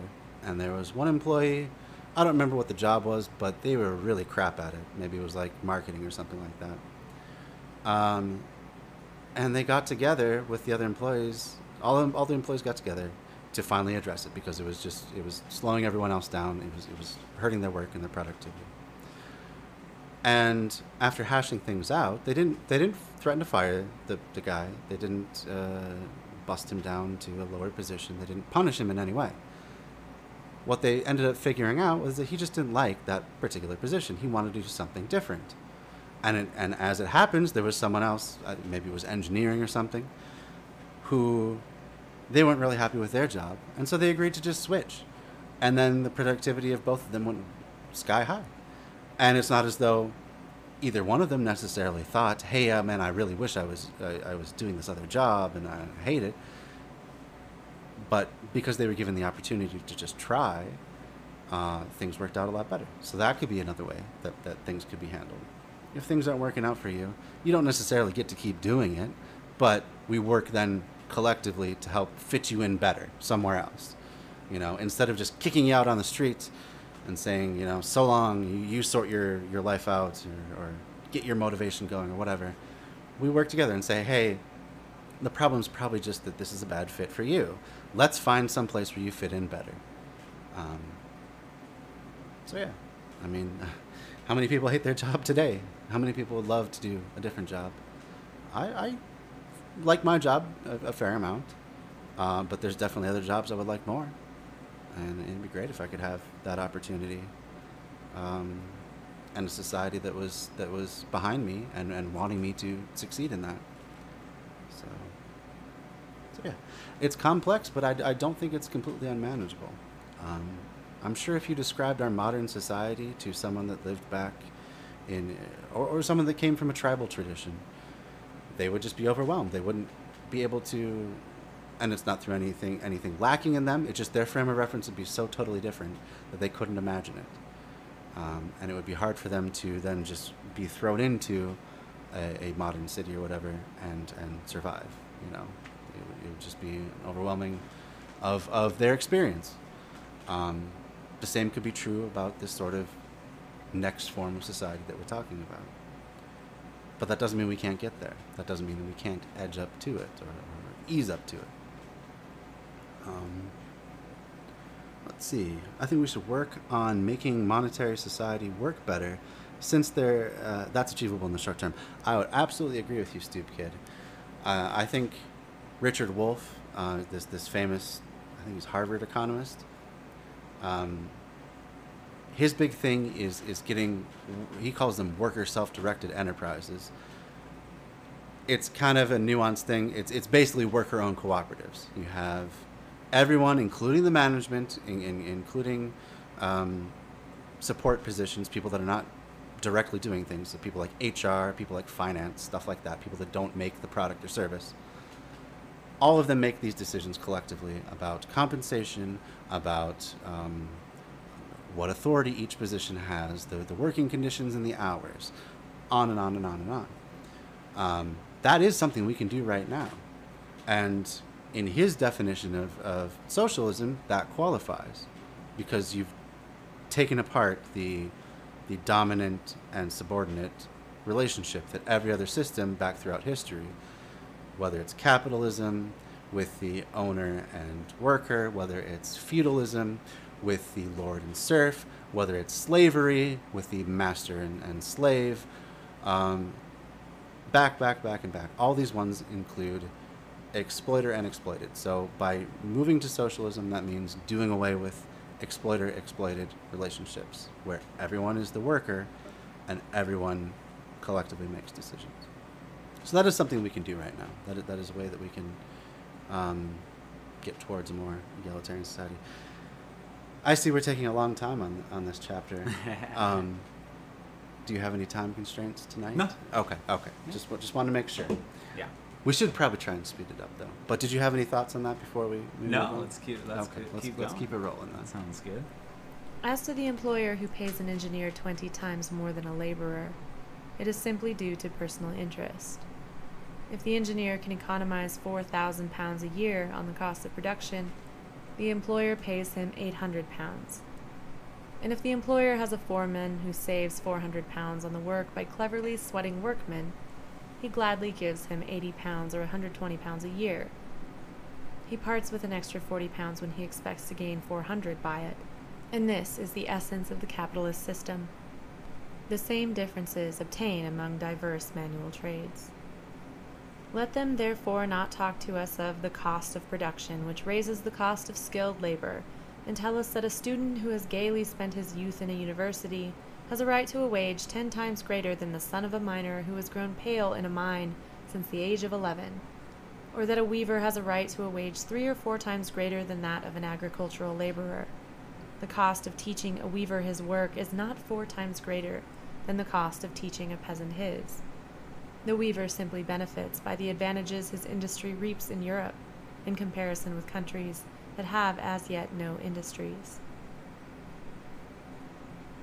Nobody has ever calculated the costs of production, and if a loafer costs far more to society than a worker, It remains to be seen whether a robust day laborer does not cost more to society than a skilled artisan, when we have taken into account infant mortality among the poor, the ravages of anemia, and premature deaths.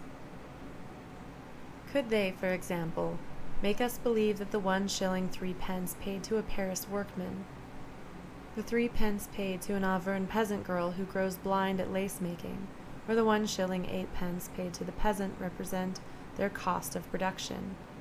We know full well that people work for less, but we also know that they do so exclusively because, thanks to our wonderful organization, they would die of hunger did they not accept these mock wages. For us, the scale of remuneration is a complex result of taxes, of governmental tutelage, of capitalist monopoly, in a word, of state and capital. Therefore, we say that all wage theories have been invented after the event to justify injustices at present existing, and that we need not take them into consideration. Neither will they fail to tell us that the collectivist scale of wages would be an improvement. It would be better, so they say, to see certain artisans receiving a wage 2 or 3 times higher than common laborers, than to see a minister receiving in a day what a workman cannot earn in a year. It would be a great step toward equality. For us, this step would be the reverse of progress. To make a distinction between simple and professional work in a new society would result in the revolution sanctioning and recognizing as a principle a brutal fact we submit to nowadays, but that we nevertheless find unjust.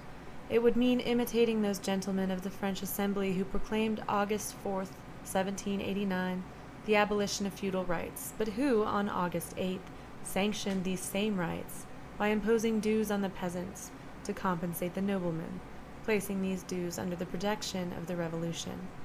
It would mean imitating the Russian government, which proclaimed, at the time of the emancipation of the serfs, that the lands should henceforth belong to the nobility, while formerly the lands were considered belonging to the serfs. Or else, to take a better-known example, when the Commune of 1871 decided to pay members of the Commune Council 12 shillings 6 pence a day, while the Federates on the ramparts received only 1 shilling 3 pence, this decision was hailed as an act of superior democratic equality. In reality, the Commune only ratified the former inequality between functionary and soldier, government and governed. Coming from an opportunist chamber of deputies, such a decision would have appeared admirable, but the Commune doomed her revolutionary principles because she failed to put them into practice. Under our existing social system, when a minister gets paid £4,000 a year, while a workman must content himself with £40 or less, when a foreman is paid 2 or 3 times more than a workman, and among workmen there is every gradation, from 8 shillings a day down to the peasant girl's 3 pence, we disapprove of the high salary of the minister, as well as of the difference between the 8 shillings of the workman and the 3 pence of the poor woman. And we say, down with the privileges of education as well as with those of birth. We are anarchists precisely because these privileges revolt us. They revolt us already in this authoritarian society. Could we endure them in a society that began by proclaiming equality? Okay. So a lot of thoughts to unpack there. Basically what I see him saying in this last long passage here is that what we don't want is to just recodify differences based on basically the lottery of birth, which affects things like the education that is accessible to you, or the opportunities that you have, the connections that you make. And he believes that by having a hierarchy of compensation, we are just solidifying that. I do kind of tend to see more the side that says, well, at least this is progress. I don't think that necessarily it's going to be the best route to just take an all or nothing approach where either we do away with all indifferences or with all inequality, or we don't try anything. And also, there is no such thing as the end of history. So even if we get to a point where things are a lot better for a lot of people, that doesn't mean that we have to stop there. We can still continue dreaming beyond that boundary. We can continue improving society. Even countries or nations that last for hundreds or thousands of years, eventually they crumble. Eventually something new takes over. Eventually the U.S. will be dust as a legal and political entity. So just saying that because it's not absolutely the best it could be, that it's not worth trying, I don't necessarily agree with that myself. But I can see what he's saying. I can see what he's saying is what we need, a complete reorientation of how we value people, not by what they've been granted in life, but just because they are people. They are fellow humans, Right. on the earth. Yeah, I think that makes sense, for sure, right? Mhm. That's just like a moral statement. I Yeah, would say. absolutely. Yeah, I think that's a good moral Yeah. statement. It seems like he was trying to say that we shouldn't compensate more for educated work Mhm. because education is a privilege or something, basically. Yeah, basically. It seems like the other way to approach that is make education like free and available for everyone. Like Absolutely. that seems like the more positive approach, doesn't it? For sure. Like Although you do get into some pitfalls of a meritocracy, where even if we had a pure meritocracy, the most skilled, the most educated were compensated the best, that still leaves behind a large chunk of people who, through no fault of their own necessarily, just happen to not be good at or able to get those positions. I mean, there's just going to be Right. a certain number of those positions available in the first place. Like when you talk about educated positions, that tends to be things like, management or ownership or these higher rungs, and we're still then conceiving of society in pyramidal forms, where you still have that elite echelon at the top, which maybe they've earned their spot, but still there's a very few that get compensated a lot better than the people at the bottom, and that devalues the contribution of the people who just don't, for whatever reason, don't have the education or the training or the expertise or experience or whatever it is. sure. So you still end up with an unequal society. So then do we just pay everyone the same wage no matter what? Well, I mean, he would say we just do away with wages altogether, Right. and just give people whatever they need. Right. In more modern terms, at first we give everyone in a company an equal say. We start by leveling the playing field there. Right. And then, just because you have a democratic vote to about compensation doesn't mean you're not necessarily going to say, oh yeah, so-and-so, they really work hard for our team, and we'd like to compensate them a little bit better. This position, it really takes a lot of intense work. Let's compensate that a little bit better.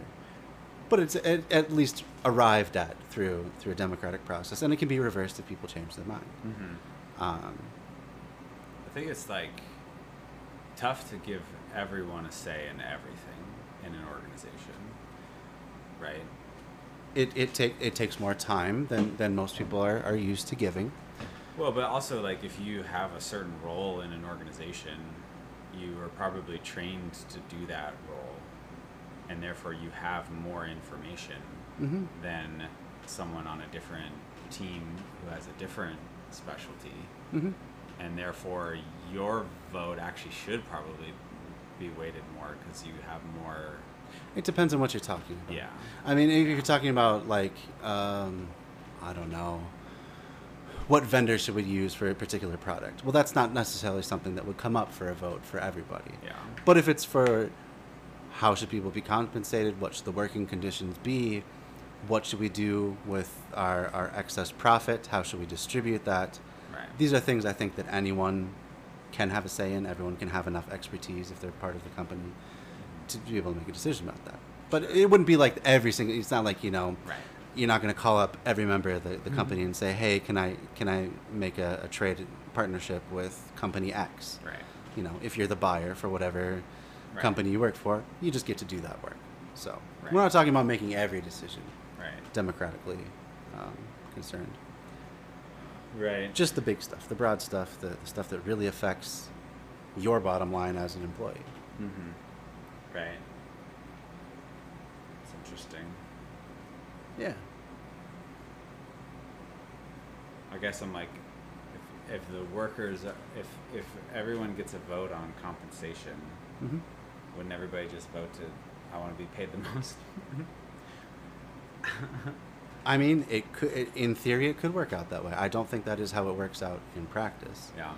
And if everyone said I want to be compensated the most, well, I mean, the default is then the average compensation goes to everybody, right? Right. Well, that's probably what would happen. I Yeah. would bet. Yeah. And then people would No have one's different. gonna say pay me less. Well, it wouldn't necessarily be pay me less, or it might be more like, pay this particular position more. Yeah. Not your own. Maybe not necessarily your own. Yeah. If you have a lot of respect and reverence for a particular manager, or even the janitor. Maybe you as an organization really appreciate the work of the janitor. They've done outstanding work. They go above and beyond, whatever, and they say, hey, let's compensate them more. I'd say that is a distinct possibility. Mm-hmm. Right. And another factor too is that if you have control over where the profit goes, every single employee in that company has an incentive for that company to, they have a personal incentive for that company to succeed. If you're just a Target cashier, and you're being told you have to push the Target card on everyone that comes to that line, and if you don't make a certain number of Target card Right. sales, you're going to get a bad review. Enough bad reviews, you're going to get fired. I mean, their only incentive then is to not get fired. Right. If, on the other hand, you knew that you were going to have a say in where that money from that Target card came from, you're just going to be like, hey, you should get a Target card. Everyone that comes through, you have a very causal link between you doing more for your job and getting compensated more in the end too. It builds buy-in. Right. And you can look at the way that worker-owned cooperatives have traditionally functioned, because there are plenty of examples around the world of worker-owned cooperatives. The biggest one being the Mondragon Corporation, which Right. is. Are you familiar with I them? feel like I've heard about it. They're out of Spain. They're one of the, I think they're the 5th largest company in the country, and they're basically a confederation of hundreds of different smaller worker-owned cooperatives. And if you look at the compensation, not everyone's compensated the same, but because there's that element of democracy in there, the highest paid employee is not as many times more compensated than the lowest paid employee, sometimes by their own charter, by their own rules that they've built into their cooperative, but just also because the person at the top can't just say I get the most. Yeah. So Right. Yeah. So, yeah, definitely you could see people being selfish, but I think overall people get it. They if they feel like they have more buy-in to a particular company, they're going to feel more goodwill towards their fellow employees. So they're not going to want them to get screwed over. And I think things do and would continue to just basically work themselves out, at least in a more fair way than they do now. Mm-hmm. Right. Cool. That is why some collectivists, understanding the impossibility of maintaining a scale of wages in a society inspired by the breath of the revolution, hasten to proclaim equality of wage. But they meet with new difficulties, and their equality of wages becomes the same unrealizable utopia as the scale of wages of other collectivists. A society having taken possession of all social wealth, having boldly proclaimed the right of all to this wealth, whatever share they may have taken in producing it, will be compelled to abandon any system of wages, whether in currency or labor notes. The collectivists say, to each according to his deeds, or in other terms, according to his share of services rendered to society. They think it expedient to put this principle into practice as soon as the social revolution will have made all instruments of production common property. But we think that if the social revolution had the misfortune of proclaiming such a principle, it would mean its necessary failure. It would mean leaving the social problem, which past centuries have burdened us with, unsolved. In fact, in a society like ours, in which the more a man works the less he is remunerated, this principle at first sight may appear to be a yearning for justice. But it is really only the perpetuation of past injustice. It was by virtue of this principle that wagedom began, to end in the glaring inequalities and all the abominations of present society, because, from the moment work done was apprised in currency or in any other form of wage, the day it was agreed upon that man would only receive the wage he could secure to himself, the whole history of state-aided capitalist society was as good as written. It germinated in this principle. Shall we then return to our starting point and go through the same evolution again? Our theorists desire it, but fortunately it is impossible. The revolution will be communist. If not, it will be drowned in blood and have to be begun over again. Services rendered to society, be they work in factory or field, or mental services, cannot be valued in money. There can be no exact measure of value, of what has been wrongly termed exchange value, nor of use value, with regard to production. If two individuals work for the community 5 hours a day, year in, year out, at different work which is equally agreeable to them, we may say that on the whole their labor is equivalent, but we cannot divide their work and say that the result of any particular day, hour, or minute of work of the one is worth the result of a minute or hour of the other. We may roughly say that the man who, during his lifetime, has deprived himself of leisure during 10 hours a day has given far more to society than the one who has only deprived himself of leisure during 5 hours a day, or who has not deprived himself at all. But we cannot take what he has done during 2 hours and say that the yield is worth twice as much as the yield of another individual, working only 1 hour, and remunerate him in proportion. It would be disregarding all that is complex in industry and agriculture in the whole life of present society. It would be ignoring to what extent all individual work is the result of past and present labor of society as a whole. It would mean believing ourselves to be living in the Stone Age, whereas we are living in an age of steel. If you enter a coal mine, you will see a man in charge of a huge machine that raises and lowers a cage. In his hands he holds a lever that stops and reverses the course of the machine. He lowers it and the cage turns back in the twinkling of an eye. He raises it, he lowers it again with a giddy swiftness. All attention he follows with his eyes fixed on the wall, an indicator that shows him, on a small scale, at which point of the shaft the cage is at each second of its progress. As soon as the indicator has reached a certain level, he suddenly stops the course of the cage, not a yard higher nor lower than the required spot. And no sooner have the colliers unloaded their coal wagons and pushed empty ones instead, than he reverses the lever and again sends the cage back into space. During 8 or 10 consecutive hours, he must pay the closest attention. Should his brain relax for a moment, the cage would inevitably strike against the gear, break its wheels, snap the rope, crush men, and obstruct work in the mine.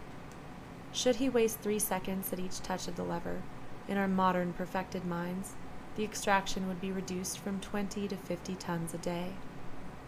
Is it he who is of greatest use in the mine? Or is it perhaps the boy who signals to him from below to raise the cage? Is it the miner at the bottom of the shaft, who risks his life every instant, and who will someday be killed by fire damp? Or is it the engineer, who would lose the layer of coal, and who would cause the miners to dig on rock by a simple mistake in his calculations?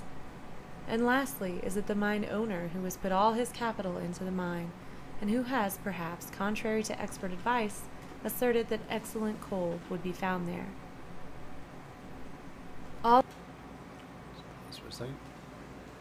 So he's trying to divorce the idea of compensation with, you know, quality of the work done, or what job is being done. He's saying basically, if every of the parts are needed, you can't take apart any one of them and have the whole thing keep on functioning. How can you then compensate people differently, basically? Right. If everyone's necessary, how could everyone not be paid the same? Right. That's his basic thesis there. It's interesting. Yeah. I mean, everyone at McDonald's Mhm. is necessary for that Absolutely. burger to get there. Right? For sure. So did they all get paid the same? I mean, they should at least take a vote on it, I would say.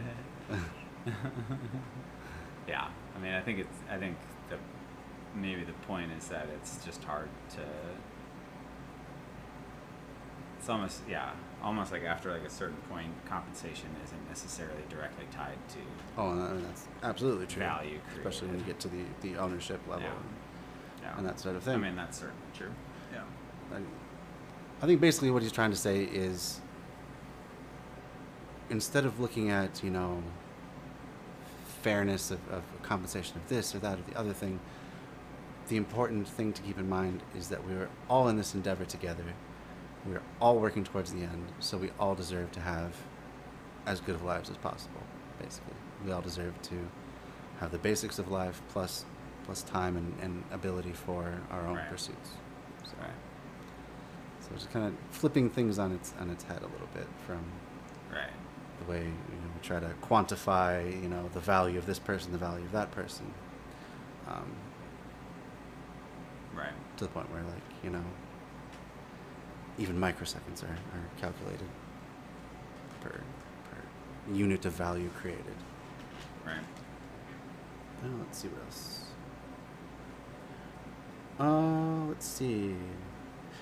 Perennial Green says, in consideration of the treatment of workers, positive rewards work far better than threatening someone's job. Yeah, I would say that's absolutely true, because you're Yeah, not then totally.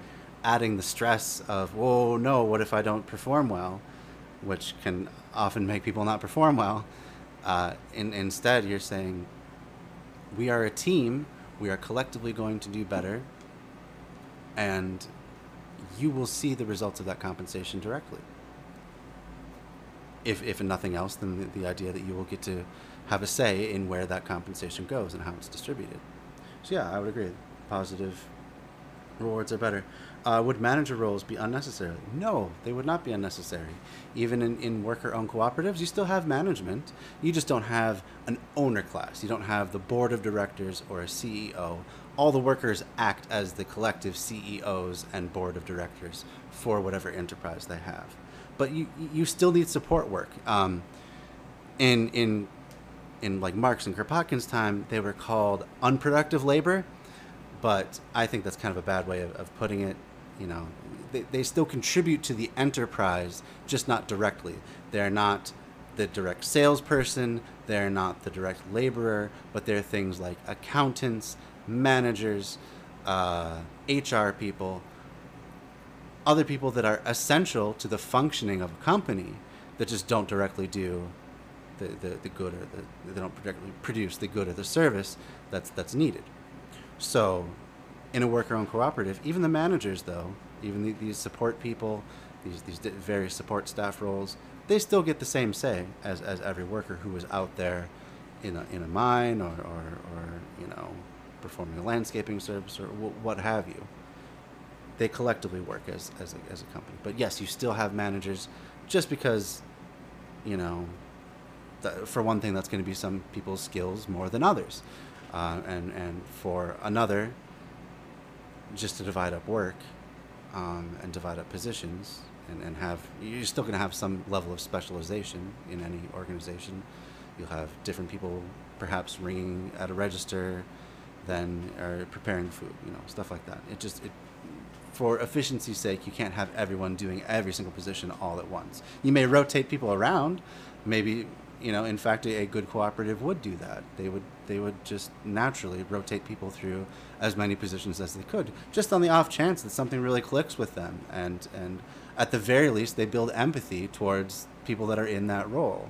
So instead of just assuming the motivations of your manager, or a manager assuming they know the motivations of the lower workers that are beneath them, they actually get to see and spend a longer time doing that role so that they know better where they're coming from. It just makes things flow a lot better. But yeah, you still have division of work. Let's see what else we got. Because people who have to do longer hours are usually managers. That's true. But that's something that you would come up with collectively, number of hours worked. Everyone may be on salary. You may just be expected to put in a minimum of however many hours. But you may find out that really, when it comes down to it, if you take all the busy work and the making yourself look busy, that the average number of hours is a lot less than it otherwise would have been. So there's that as well. Or owners, or people who have to keep the company running. So you would have owners in that everyone would be an owner in a worker-owned cooperative.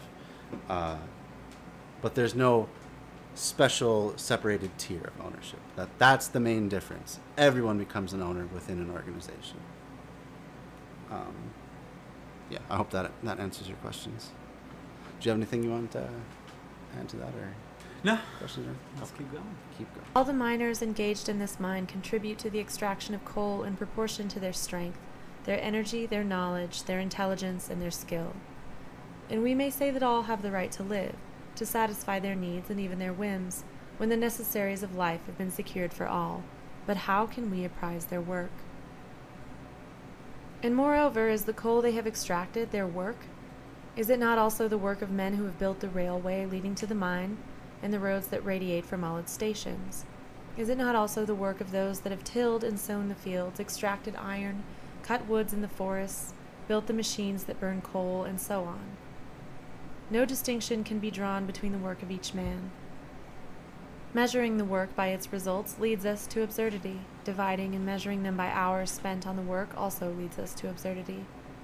One thing remains: put the needs above the works, and first of all recognize the right to live, and later on to the comforts of life for all those who take their share in production. But take any other branch of human activity. Take the manifestations of life as a whole. Which one of us can claim the higher remuneration for his work? Is it the doctor who has found out the illness, or the nurse who has brought about recovery by her hygienic care? Is it the inventor of the first steam engine, or the boy who, one day getting tired of pulling the rope that formerly opened the valve to let steam enter under the piston, tied the rope to the lever of the machine, without suspecting that he had invented the essential mechanical part of all modern machinery, the automatic valve? And that's another important component to all of this talk of how do we compensate people based on a set of skills or education. Are you going to go back even further and compensate the professors, the teachers of the more educated person?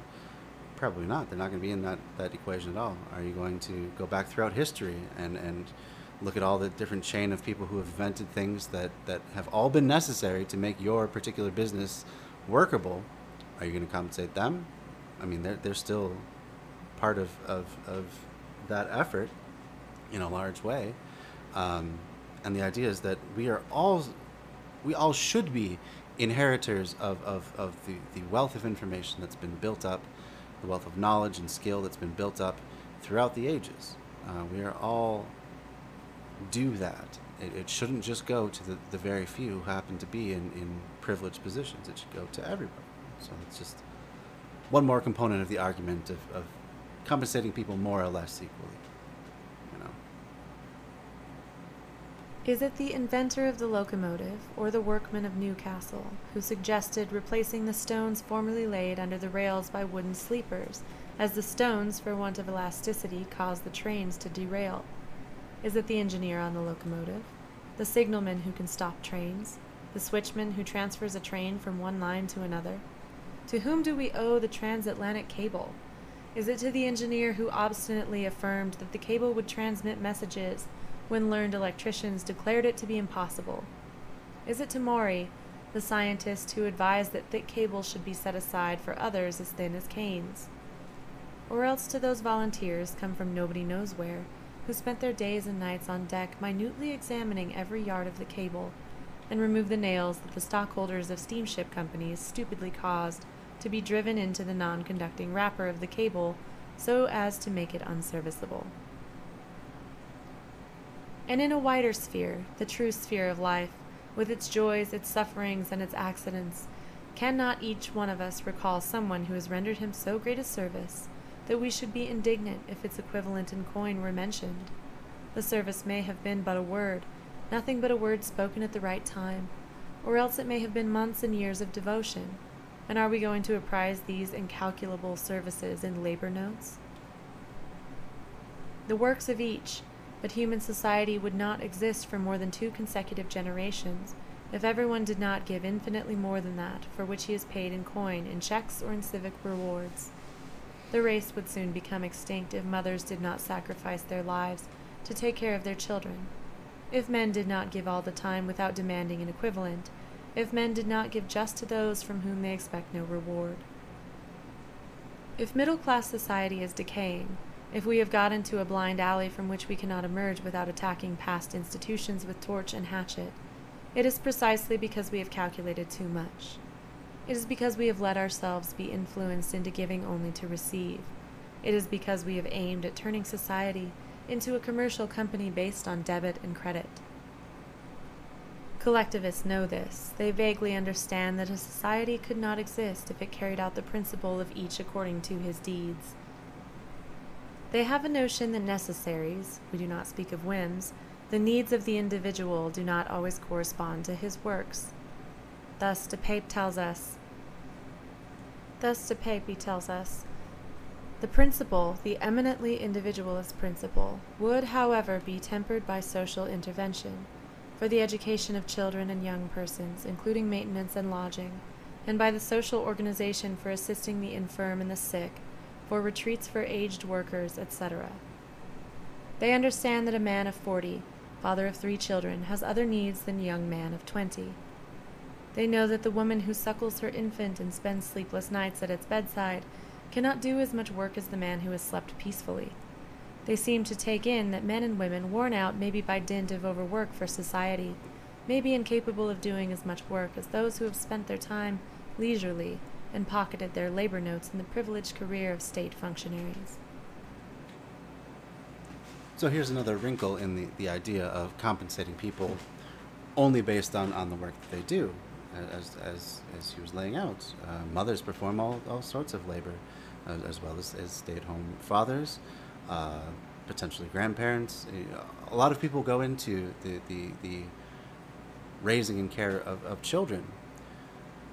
That's not a job in the sense of it's not participating in the economy in any direct way, but it's still something that we should value as a society, right? How do you then compensate them? What about people that have a disability that prevents them from doing what would traditionally be considered work? What about people that are just due to old age no longer can perform the sort of labor that they used to? These things complicate the idea of compensating just based on merit. Yeah, that feels like the argument for UBI, right? Yeah, yeah. So that is what a centralized government would probably say then as well. In these right. special cases, you treat them differently. Or just UBI, right? Yeah. So you give them extra compensation, or it could just be like free daycare, free pre-K, daycare, free housing and meals and everything for the elderly, the infirmed, the disabled, that sort of thing. Yeah. So there are other ways of coming at it, but what he's driving at is why are we making special cases for these people? How come we can see that these people still have value But then when it comes to the people that are working, how come they have different value? You know, where's the connection there? Right. Really? How can we then turn around and say, well, since you are able to work, you are able to be a miner or a laborer of some kind, that we're going to then treat you differently than we would if you weren't able to do any of that. Right. So, yeah, the point is, everyone should have inherent value in society. It should be seen as them having inherent value, more or less the same. You know, maybe some small differences, and as I keep saying, in my ideal society, sure there might be some differences in compensation based on one thing or another, and as long as it didn't get to the point where it's destabilizing society, either by letting people fall through the cracks and starve, or by hoarding enough wealth to do have outsized influence, big deal. I wouldn't have much of a problem with that particularly, but I know Kropotkin. He's very much on the idea that we all have to be on the same level because we all deserve about the same, just by virtue of being alive and being human. Right. So, let's see what kind of comments. You got a good comment about Andrew Yang. Don't be fooled by Andrew Yang. I was initially a supporter until I found out the reason he supports UBI is to get rid of all the other social programs. Right. That's a very this was important very point. aggressive. I was so disappointed when he came out with that statement that it would be a supplement to other social programs. No. It should be in addition to other social programs. Yeah. I know. UBI is kind of weird. I don't know. Like, I think it's good, I guess. But Yeah. I don't know. For me Kinda seems personally, like that payoff to keep the masses from Well, revolting. That's how it feels. that's another good point as well. Keeping them just comfortable enough Right, that exactly. they don't complain. That's what it feels like to me. I mean, Sure. I think it is good in theory, maybe, but It is good in theory. I think I don't know. for myself, what I think would be better would be universal health, Yeah, universal exactly. housing, universal education, transportation, these sorts of things. Providing these goods and services Yeah. rather than the money to purchase them. Yeah, exactly. Also because these things, prices could fluctuate wildly. Yeah, I mean, healthcare is a great example of that. Right. For most of people's lives, the average person is not going to need too much health care until the last 3 or 4 years of their life, and then the costs just skyrocket to the point where no one can keep up with it. The same is true of housing. Housing can fluctuate wildly just based on simple geography changes, or changes in demographics, changing neighborhoods and stuff like that. If you had a guaranteed place to live, then no one could force you out because of rents going up, because there wouldn't be a rent. You would always be able to have at least that one place for Right. yourself. So that would put a stop to gentrification in its tracks in a way that UBI couldn't really. UBI is definitely a good supplement. I think it's one of those things that it would be a good incremental step, but ultimately, excuse me, ultimately we need something a little bit more. Yeah, I agree with that. Yes, the execution of it would be everything. How they implemented it would make a huge difference. Definitely. Very good points. Well, we're coming up on the end of the book here, or end of the chapter, I should say. Not quite the end of the book. We still got a few more chapters to go, but let's continue on. Cool. They are eager to temper their principle. They say, society will not fail to maintain and bring up its children, to help both aged and infirm. Without doubt, needs will be the measure of the cost that society will burden itself with, to temper the principle of deeds. Charity, charity, always Christian charity, organized by the state this time. They believe in improving asylums for foundlings, in effecting old age and sick insurances, so as to temper their principle. But they cannot yet throw aside the idea of wounding first and healing afterwards. Thus, after having denied communism, after having laughed at their ease at the formula to each according to his needs, these great economists discover that they have forgotten something, the needs of the producers, which they now admit. Only it is for the state to estimate them, for the state to verify if the needs are not disproportionate to the work. The state will dole out charity. Thence to the English poor law in the workhouse is but a step. There is but a degree, because even this stepmother of a society against whom we are in revolt has also been compelled to temper her individualist principles. She, too, has had to make concessions in a communist direction and under the same form of charity. Poverty, we have said elsewhere, was the primary cause of wealth. It was poverty that created the first capitalists because, before accumulating surplus value of which we hear so much, men had to be sufficiently destitute to consent to sell their labor, so as to not die of hunger. It was poverty that made capitalists, and if the number of poor rapidly increased during the Middle Ages, it was due to the invasions and wars that followed the founding of states, and to the increase of riches resulting from the exploitation of the East that tore the bonds asunder, which once united agrarian and urban communities, and taught them to proclaim the principle of wages, so dear to exploiters, instead of the solidarity they formerly practiced.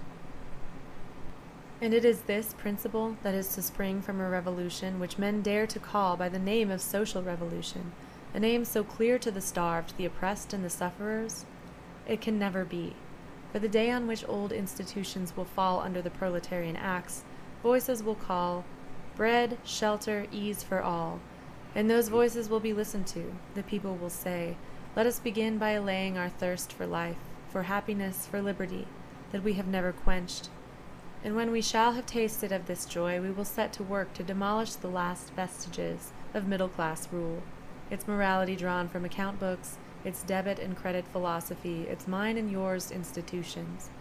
In demolishing we shall build, as Proudhon said, and we shall build in the name of communism and anarchy. This has been a production of Audible Anarchist. You can find more Audible Anarchist on YouTube. All right. That's the end of the chapter. Cool. Any final thoughts as we wrap up here? I don't know. Did it give you a lot to kind of mull over? Yeah, well, I know this is all about theory, so this is going to Yeah. be an obvious comment, but that was very theoretical. Oh, absolutely. It was very theoretical. Absolutely. So what does it mean in practice? Absolutely. Yeah. I think in practice it means just starting to reorient your thinking, first about what's possible, Yeah. but also about what some of the possible alternatives could look like to you. What would be comfortable to you? What would be a good path to get to some of these goals and stuff like that? And for myself, it would look something like just the proliferation of worker-owned cooperatives as much as possible throughout the country, and taking the power that's generated through each of these cooperatives to help start more cooperatives, both in terms of enterprises, but also Right. cooperative housing, enfranchising people in various parts of their lives, and just focus on the basic needs of life: housing, health, education, clean food and water, transportation, communication, these sorts of things. And just whichever one of those things appeals to you, doing your best to at some point form a worker-owned cooperative around it, and then using the profits from that to form more and more cooperatives of various things. Yeah. What about you? What are your dreams of moving the country in a direction you would like seeing? Well, yeah, I think it'd be cool to see the worker-owned cooperative model. Like, I kind of am like that, and like commune. Mm-hmm. Like, both of those things can be done now. Yeah. Well, So- commune, they've made it very legally difficult, especially if you're talking about out on the land. Uh-huh. There's all sorts of local regulations that they instituted across the country during like the 70s, especially when there was Yeah. a big back to the land movement, where it would be things like no more than two unrelated people can live on any given piece of property. But it's still possible. Yeah. There are communes, at least, in this country. Yeah. So it's like, if these models are better, like, they should be better. So let's like test them and do them and prove that they're better. But I think in general, like, making the more stuff free. free healthcare, free education. I think like free fruits and vegetables. I think all fruits and vegetables should be free. Yeah, that'd be awesome. That would give people an incentive to eat them. Absolutely. And they do health promoting foods, and that'd be cool. So that's my platform. Sure. Even if we started with something like a food recovery program, you know, taking the rampant waste from grocery stores and there are companies doing that. Yeah, but I mean, there could be a lot more, and they could do. They want you I got to. a thumbs up from Stoop Kid on free fruits and vegetables. Yeah. Perennial Green wants you to promote your company. Oh yeah, Omada Health. Yeah. Okay. Tell us about Omada Health. What do they do? Speaking of getting healthier, you can get healthier on the Omada program. Yeah, and right now, if you work for a company that has purchased our services, it's free of charge. So, but yeah, it's a cool program to get healthier. So check us out, Omada Health. Very cool. Very cool.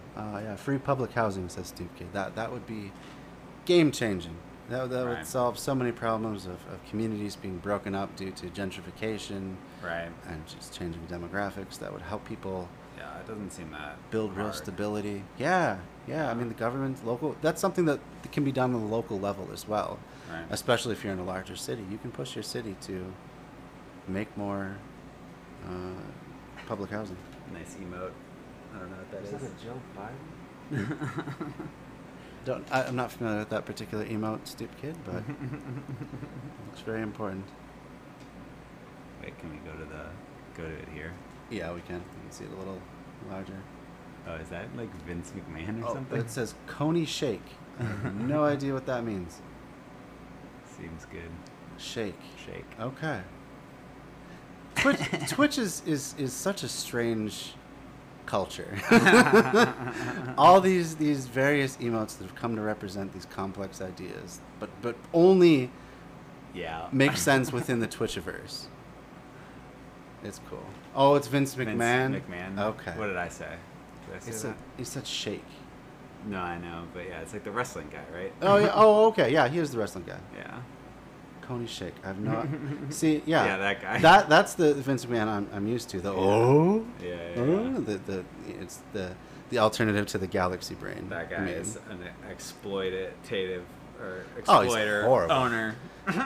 he's like best friends with Donald Trump. Yeah, so. and like screw him. wrestlers get treated so terribly. Oh, absolutely. Yeah. I'm not surprised by that at all. Yeah, exactly.